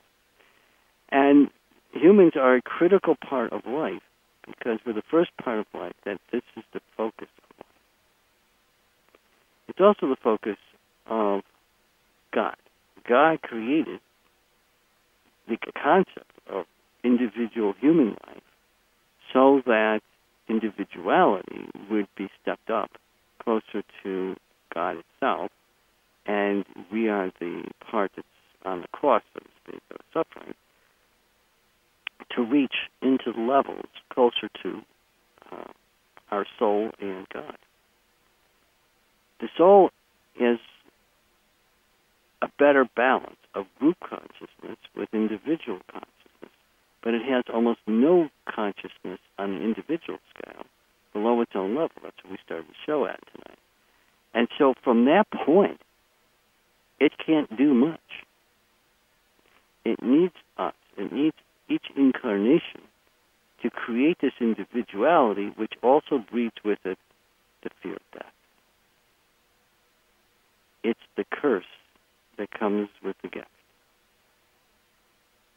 Are you following me? So it isn't like we can just turn a switch on or off to make this thing go away. The science of it is, as I said several times now, is to become unselfish so that we get out of the curse. But it's also the carrot and the pitchfork. You've got the you've got the possibility of becoming great and much more individual, but also much more loving, unselfish, all the enlightened parts of existence. Those are all potentials. And at the same time, there's the other side. Choose the wrong path, and death becomes the noose around your neck. Interesting analogy. But it is true. And so now we have maybe a much better understanding of how this whole process was designed. Looking at it from that standpoint, you can almost say there's a formula here. There's a structure to it. And it is. And, of course, evil uses it in reverse, but you can see that this is designed to help us find the path to God. It's not designed to punish us. But there is a little bit of a pitchfork there, isn't there? If you're afraid of death because you really don't understand what it's about, that's certainly a motivation to probably look for some better answers than the ones that you're plagued with, right?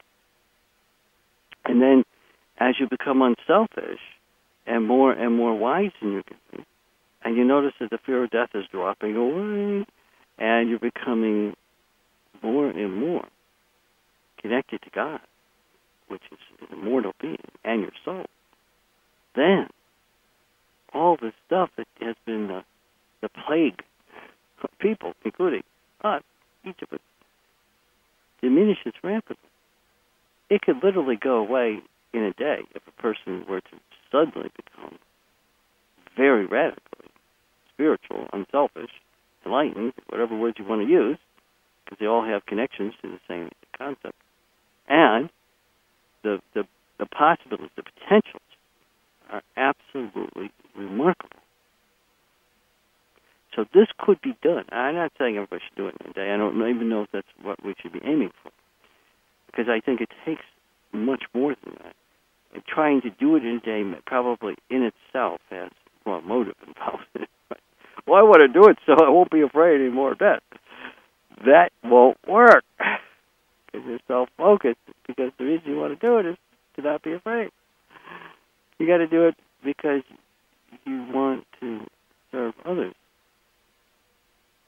and help them maybe not be afraid of death. That would work. But you can't do it for your own sake.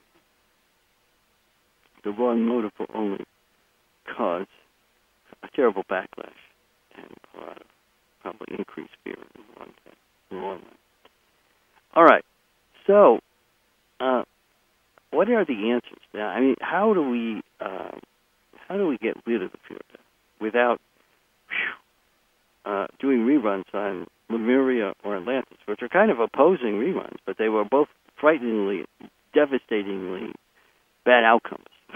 We don't want that to do, absolutely, don't repeat those kinds of goofy mistakes, because we don't need that anymore. This planet's almost finished as it is. We don't need to step it up another crazy notch, moving it closer to its own oblivion. We're talking about death. Death of the whole planet is a lot worse than the death of the person. And we are talking about that. Okay.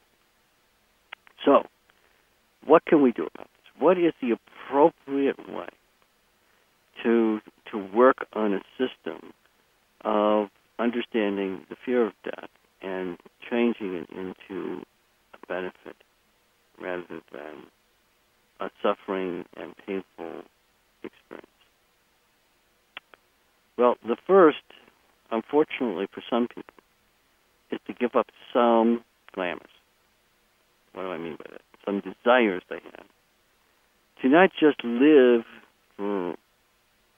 forever, because that's the truth, but to have certain things in the process. Not unlike the Atlanteans, in a sense, because the later Atlanteans wanted to have certain people with them, certain property and things, forever.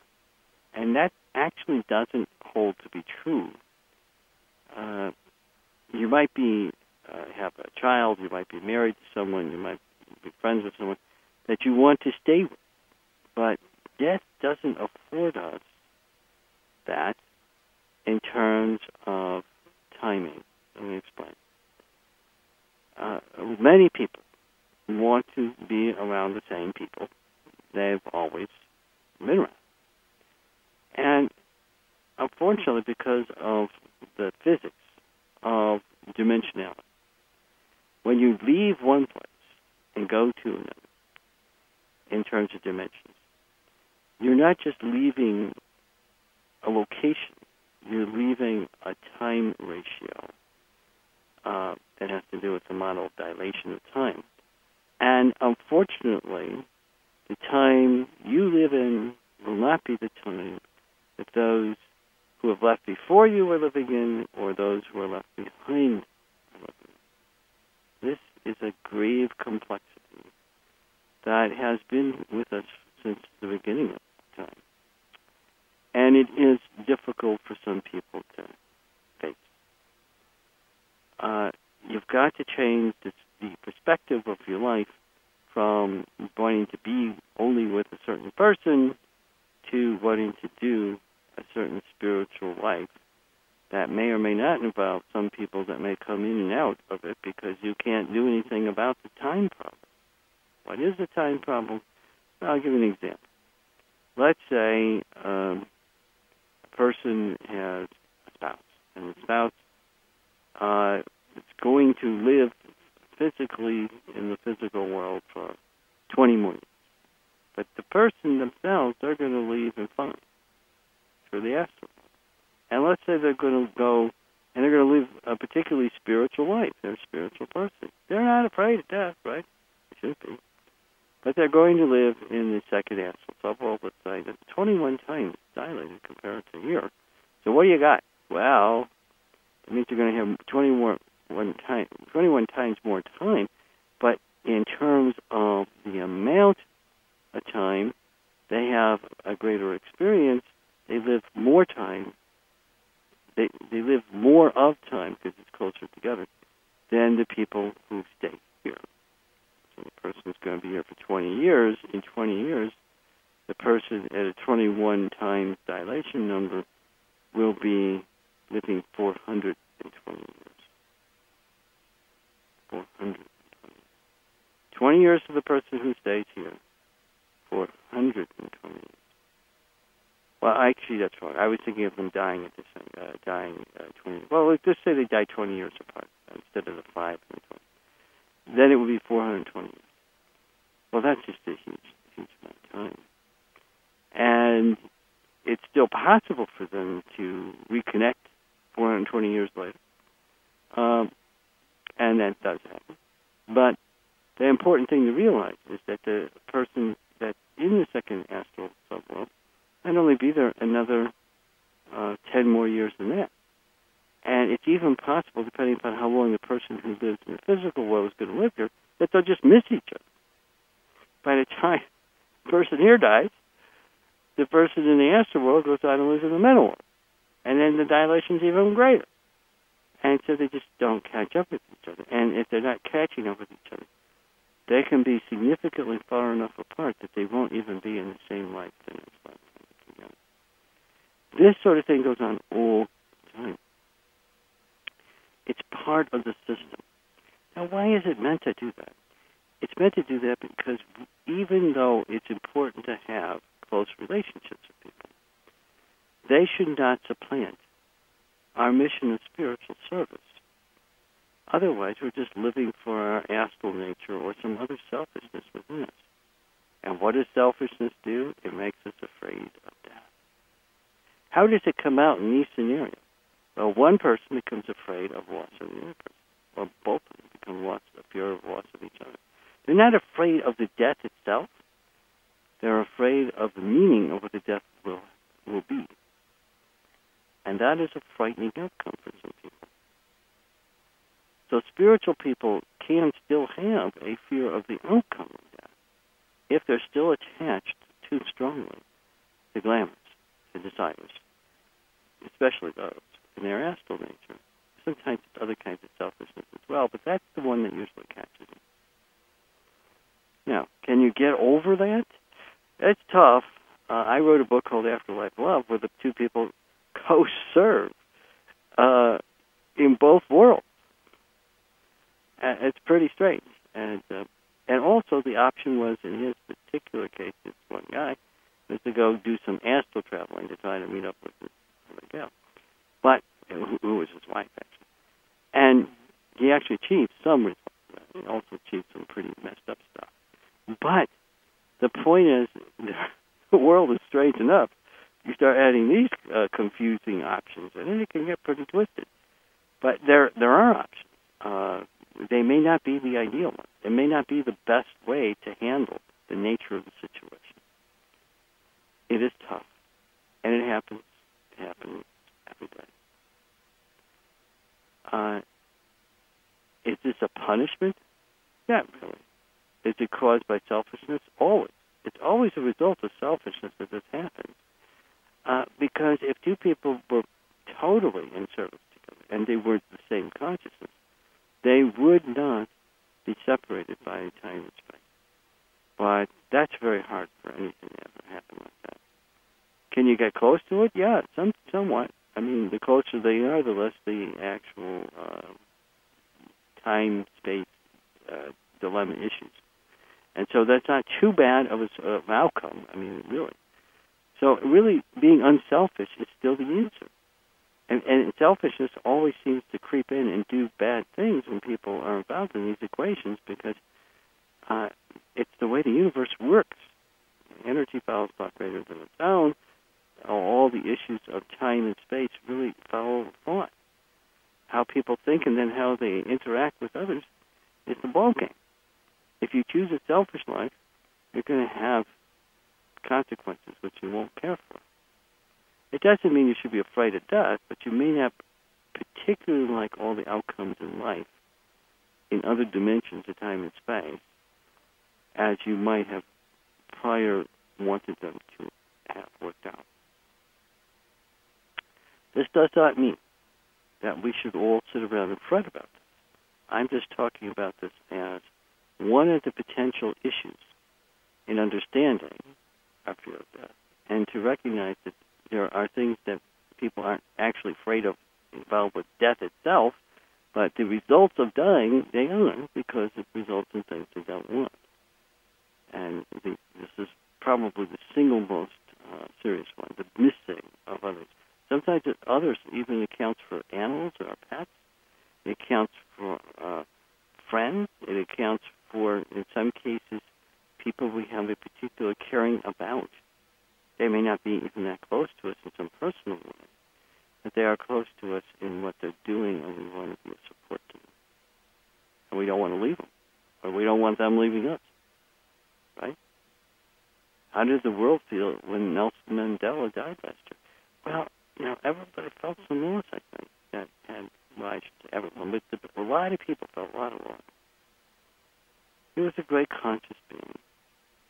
He wasn't perfect, but he lived in an amazing way. And he changed the whole country, and not just a single country. He changed the results of what we're going to be in the future, how to overcome the harshest negative feelings between races of people and people who are estranged due to political and other reasons as well.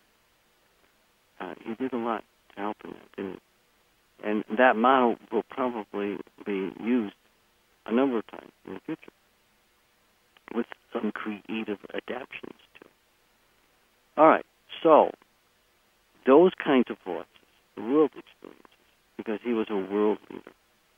You know someone's a world leader when the whole world responds to their death, or better yet, when they respond to the things you do in great heroism as a world leader while you're alive. It's what people do sometimes that really makes a difference.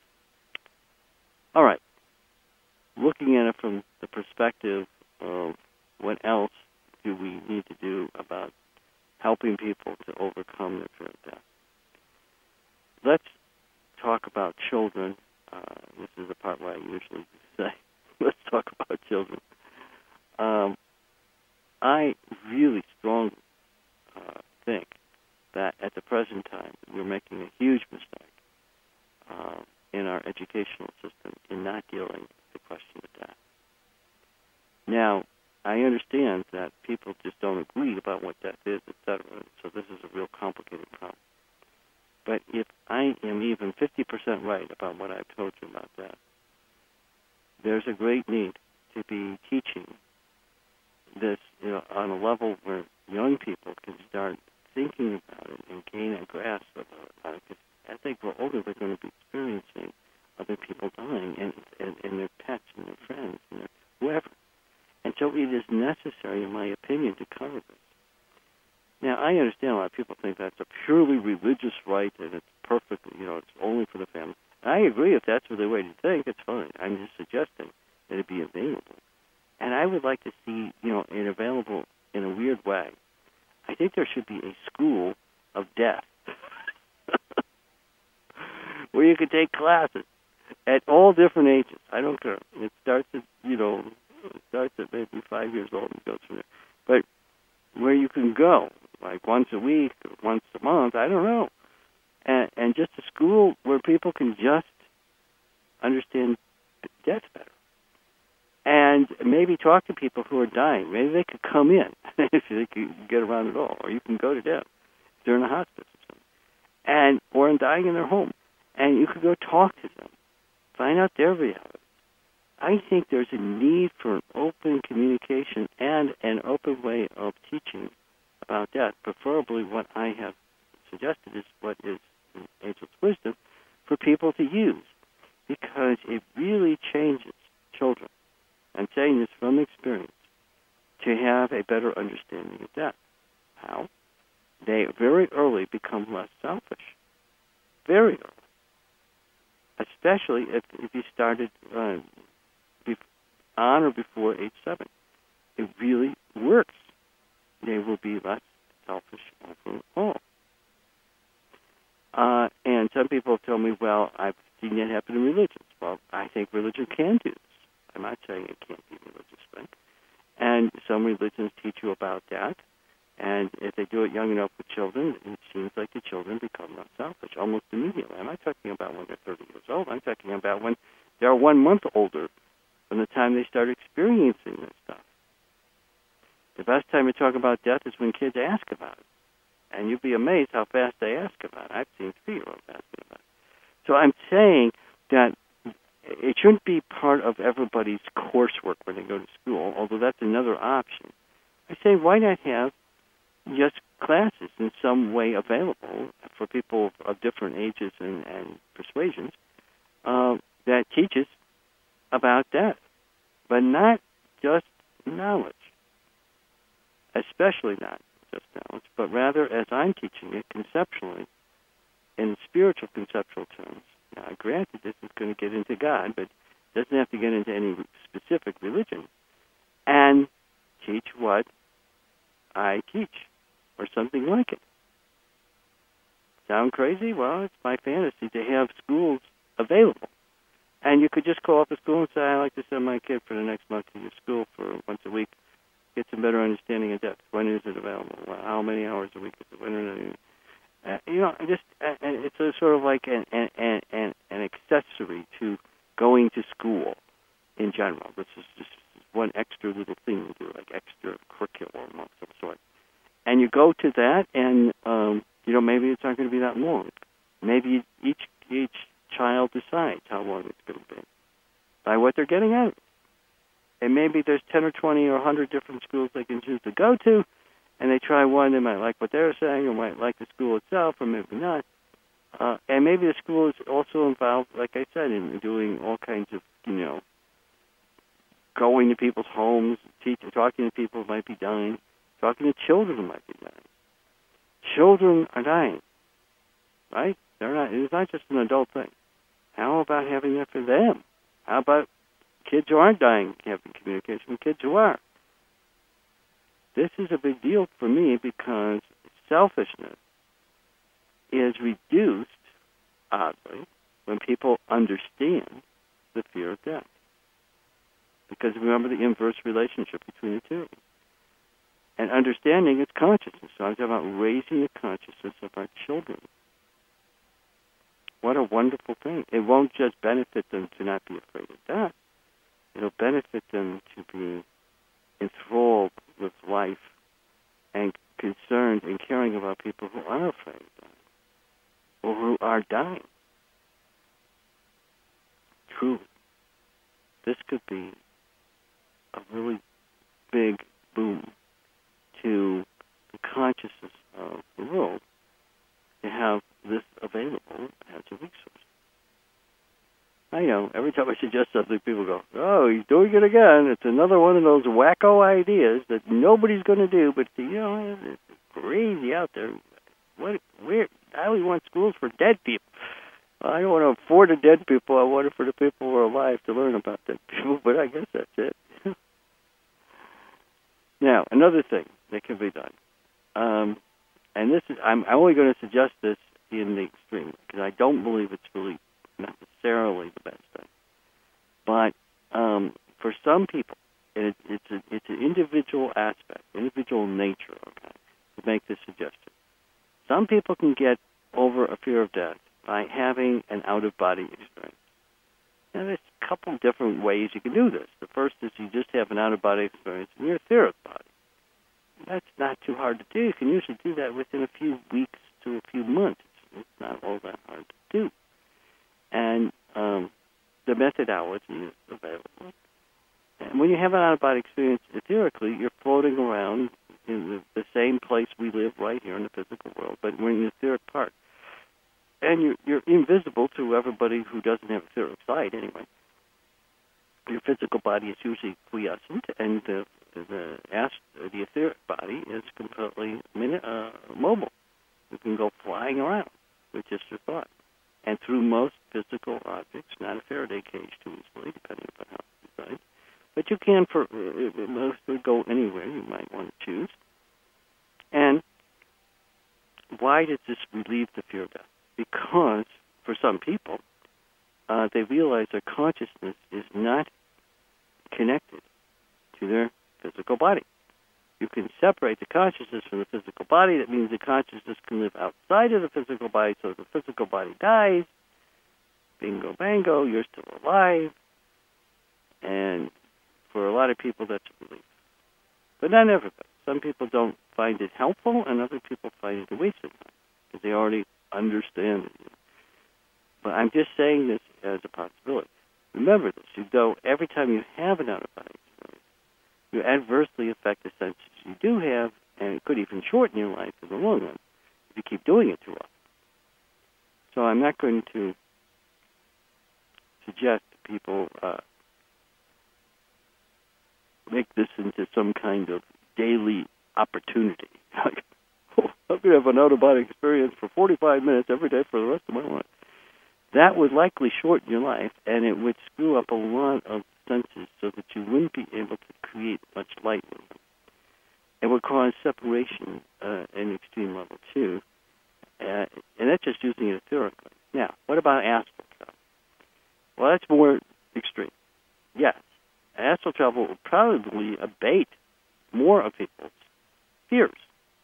And so for the fewer number of people, but the ones with stronger levels of fear, it might be helpful to have a few, maybe one, I don't know, astral experiences. Every one of those does even more damage to the senses, and you can get pretty much in trouble in the astral world because you can't get to usually any of the higher subworlds. So you're going to end up someplace where people are nasty and terrible and mean and want to take your senses from you and do whatever else nasty things they can do to you. And you might even meet up with something very dark and evil or monstrous. Who knows? Dangerous, but some folks say that's worth it. I'll try it because I want to experience it. It'll make me feel better. Okay. Having an astral experience can take months to years. Depends on the person. And usually they don't work out as good as folks want them to because they usually end up in lower astral realms because their motives are really not to serve other people as much as to, I want to overcome my fear of death, which is a selfish reason, make it isn't, and other factors. Now, so in weird ways, you could become more selfish by doing this, or if you only limit it to like once or twice, it might be worth the cost because if you had a lot of fear of death, you might be locked in a spiral of selfishness. It might break that spiral, and you might then do things that defy the fear of death and be less selfish for it. It's possible. I'm not suggesting by any stretch that most people do this. I'm saying the few who want to. All right, so, and do I think that there's a worthwhile benefit to having some places that might teach astral travel. Yeah, I do. Actually, I think just like the schools for youngsters, I think it might be helpful to have a couple more maybe places for adults to go. But I don't know that all those places know what they're talking about or what they're doing. But, I mean, if you could get one that really understands what they're doing, it might be good to have that available, sure. It's no different than children in a sense. I mean, you're trying to overcome the fear of death so that they could become less selfish. To me, it kind of makes sense. Now, be aware that the Atlanteans would have out-of-body experiences, and it made them extremely selfish. But they weren't forewarned that what they were really experiencing was the selfish nature of things. They weren't told that the people they communicated with in the earlier days of in the astral world were probably the most selfish people that ever lived physically, and they were pumping everybody up about how great it was where they were, which was really just a big ego trip for them, and emotionally a way of sort of getting vicarious kicks out of convincing people that they were so great they're in the astral blank, we could make up some name for it. I'm the supreme blank of the Rukugakas over here in the astral world. What they really are is probably in the 6 or 7 subworld, tooting their own horn and maybe looking for someone to even possess. Because they're probably doing atrocious things while they're living in that place and not letting anybody know about it. Everybody thinks, oh, wow, they're communicating. They must be grand knowers, everything. Well, that leads me to my next point. Some people go to places to just hear people pontificate through others here that are supposedly psychic, that they are communicating through about what's going on over in the astral world. Well, most of that stuff is completely made up. It isn't made up by necessarily the person who is doing it here, but the person who's really lying is the person in the astral world, if it's true at all. I mean, the person here could be just completely making up, of course, that could be a lie. But even worse is the folks over on the other side are folks in the lower astral subworld who are trying to convince everybody here how great they are. And they have a grand old time making up the most ridiculous stories to get people to come because they share this feeling of self-importance with the joker who is the quote-unquote psychic here, who is channeling blank from the other dimension of Blagukas. You know, it's never real. So it's not really, they're not going to say, well, I'm actually in the 6th subworld where everybody's just having a grand old time, but they're really extremely selfish, and I'm not really important at all. No, they say, oh, I'm from the planet Blagugu, and I came here to tell you all these things, and I'm living in this other dimension of time and space where everybody here are super beings like I am. Let me tell you everything you need to know about how to live where you are. Ask me your questions.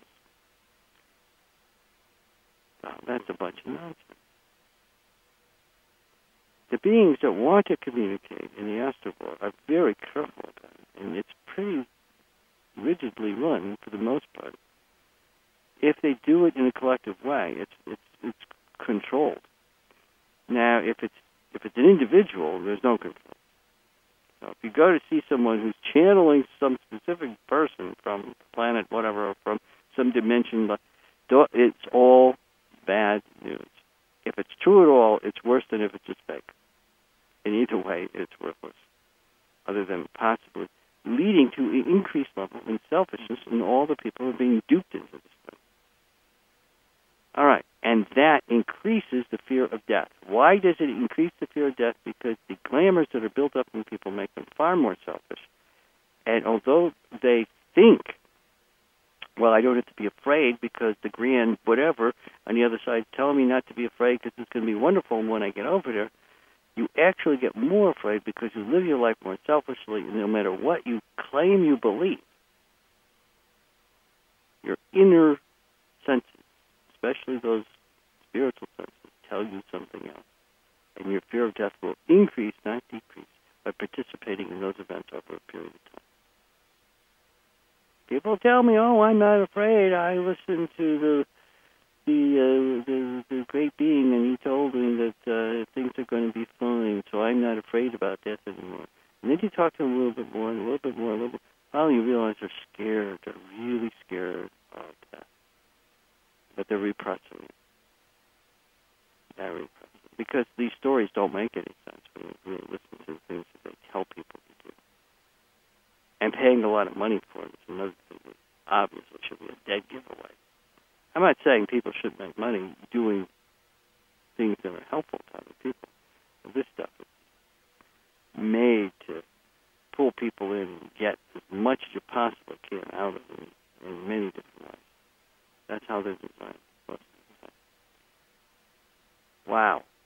Well, that being the case, I hope that you won't go down that road.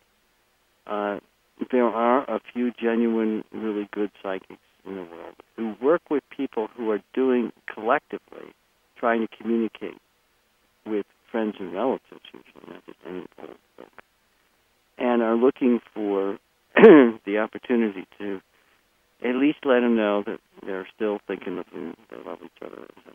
That can lessen fear of death. The problem is knowing the difference. Usually they don't charge for it. And if they do charge for it, it's not an unreasonable amount, and it's not expecting you to give away the family fortune because you got some crazy advice from some wacko who's been ignored his or her own whole life while physically alive, now wants to get something special by pretending to be someone you're not, or something you're not. Be careful. All right, so what about people who are lower psychics who work in the physical world? Can they relieve the fear of death?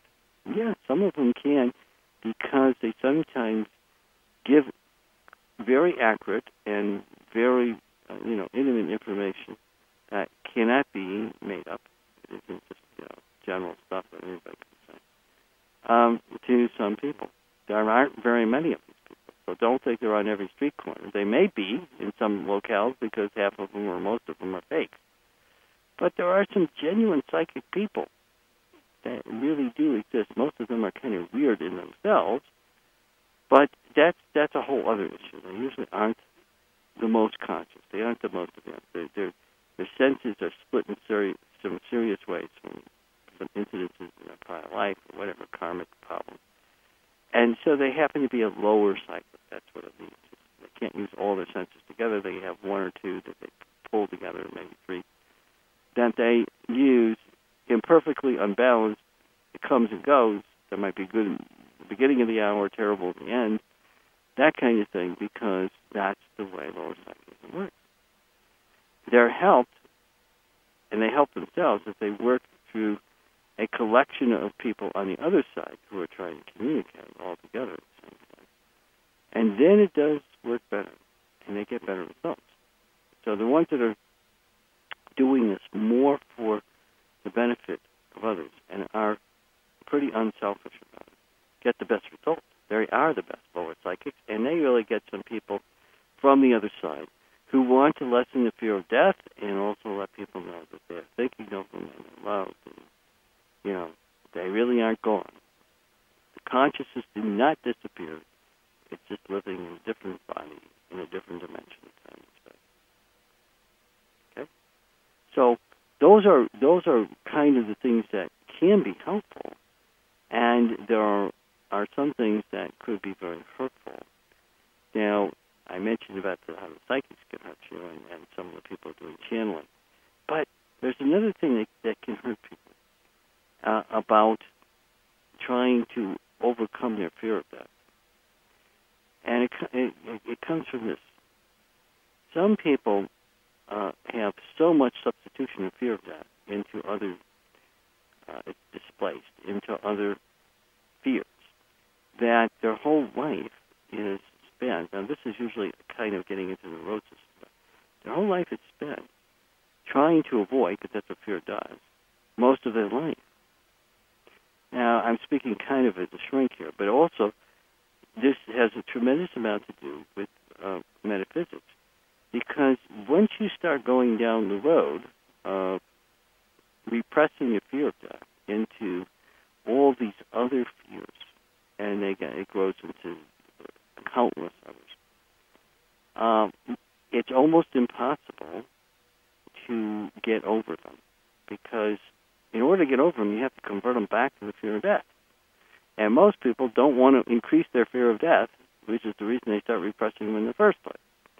So the repression leads to this terrible, hopeless state of fear, exaggerated fears about everything. Most fears come from the fear of death.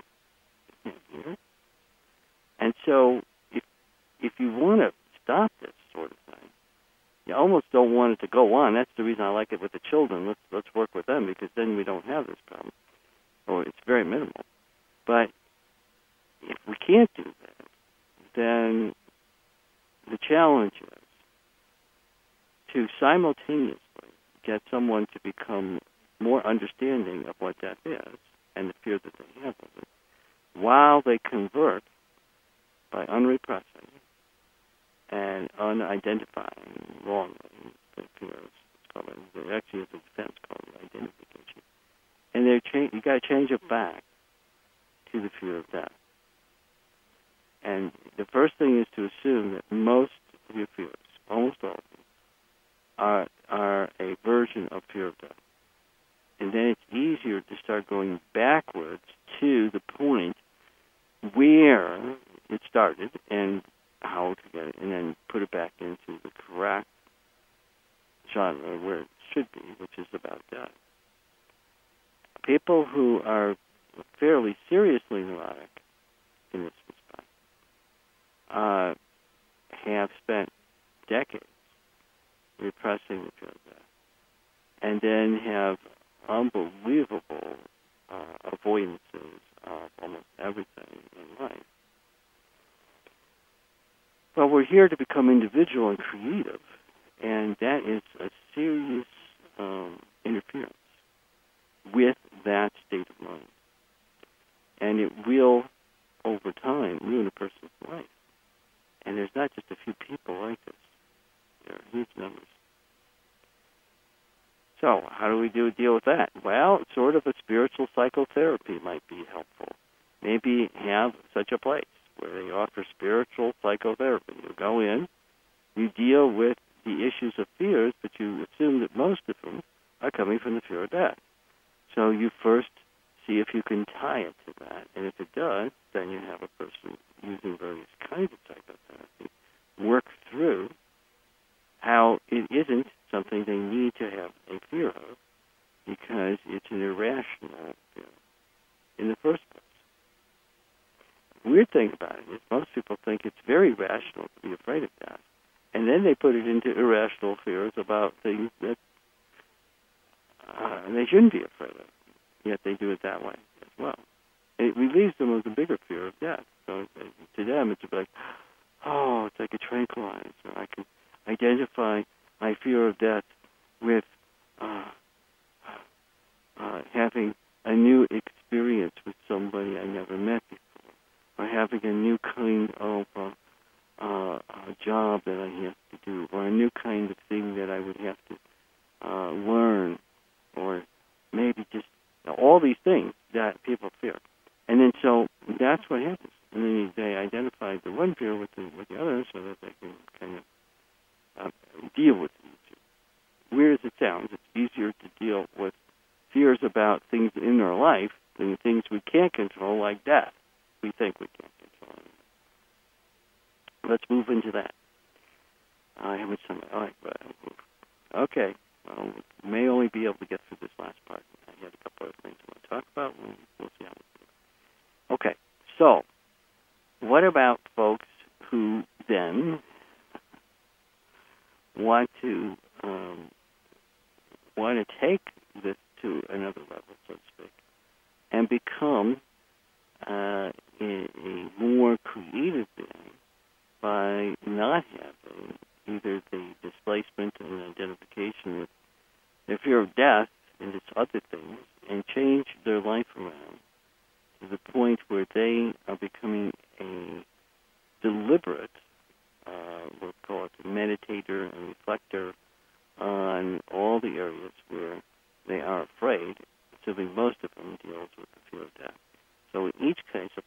and even if they're not neurotic, I'm not talking about the people who have more serious problems that I was just referring to. But all of us can, as adults, change our fear of death by, first of all, recognizing that it's coming from our own selfishness to begin with, and that it has become part of our life and we displace it into other things because we're too afraid to face it. So the first thing to do is to do that through meditation, reflection, and some contemplation. Go into all the elements about how come you're dying. Now, some of this is going to be about things we're doing to harm ourselves and our senses. And that can be anything from smoking to wrong eating of foods and things to lack of exercise or maybe being overweight or maybe eating things that are terrible for us or using drugs very bad. All these things have an increased level of aggravating the fear of death and at the same time lead to death, at least what we think of as death. And so they're destroying the body. So if we treat our bodies as an asset that we can use to not just have, but to use for creating light in the world, being of service, of spiritual service to other people, then we're tackling all the elements that create fear of death at one time. So this is a big deal because it's like the single weapon, and it also gets rid of evil in us and eventually in others. So leading a spiritual life, but one that has discipline in it, and even to the mundane level of discipline, provides us with a solution that is like the ultimate weapon, if you want to call it that, of fear of death. It provides us with the most effective means for solving the whole problem. Granted, it would be better to do this when you're 6 years old. I mean, I'd love that. Well, let's assume that most folks didn't and aren't. So right now, the majority of people are not 6 years old. They may be 40 years old, and they are facing all kinds of issues about this. Another thing you can do in this model, let's assume you start off with what I just said. You can also picture your own death and how you want it to be. Now, there's some religions like Buddhism that do some of this. Now, why would it be good to picture your own death? A lot of people say, well, that's gross. I don't want to picture my death. But why not? If we're going to create our life, and part of our life is to let go of the physical body at some point, why not have a model in our mind of how we want that to take place? I'm not being Jack Kevorkian here. You know, this is not, well, let's all suck on an exhaust pipe or something. I'm not talking about that. I'm talking about the perspective of what death is, not going through a specific, shoot yourself in the head kind of thing. I'm saying, how does it come about? Well, it comes about when you no longer see that you're going to spiritually serve in a creative way, which all spiritual service is creative, in this world. Saying, I'm going to reach a point where that's going to be the case. Why? Well, your senses may be declining to the point where you can't use them anymore. Your physical body may be. Your mental body may be gone to the point where you can't even think right. If you're becoming dementia in some way. These are issues that come about because of selfishness. You could try to reverse the selfishness, and if you are successful, you can live longer. Or you might not be able to. You should use models of fantasy about this is what we're talking about in this situation that involves different scenarios. Okay, I continue the same level of selfishness. I think I'll live this long because of these various factors coming to play that are destructive to me from my selfishness. Maybe I'll make it to 88. Maybe I'll make it to 105, whatever age you think you're going to make it. And the point is that it's not unreasonable to then say, okay, what's going to happen? How might I cease to be able to maintain this physical body? And you can go through all of the different steps. There's also the issue of pain and somewhat suffering. Well, I'm in favor of this solution in case I misled you about out-of-body experiences. I think it's okay for people in the last days of their life to, if they've already had an out-of-body experience, to use that training to leave their physical body so they don't have pain and suffering. Because when you're in your etheric body, there is no sense of pain from the physical body if you don't feel it. And there's nothing wrong with that model, because is that any different than morphine? Come on. Which is around there. Yeah, morphine in the etheric world. I take the etheric world myself. So that's still not death, by the way. You're not severing, you're letting the soul do that. You're not committing suicide. You're just relieving yourself of pain and suffering because you understand better what death is, and you fear it less, and you're more operative in terms of cooperating with the soul. The soul is choosing when you're going to die, and what's best for you. You may even be participating in the whole operation. Is it possible to get to that point? Absolutely. Matter of fact, again, if you look at Buddhists, that's what they try to train people to do. They're not usually very successful at it, but whatever. The point is, could we, the people who are listening, do that? Yeah, for sure. As a matter of fact, that's another school I have our training. You know? All the people in hospices, anybody who's suffering. Why do they have to do this? You know, they say, well, I have to use the morphine, and then if I turn it to this level, it'll kill me. So they're going to be an option. Well, I guess that's one way to deal with it. It's certainly the way that is prevalent.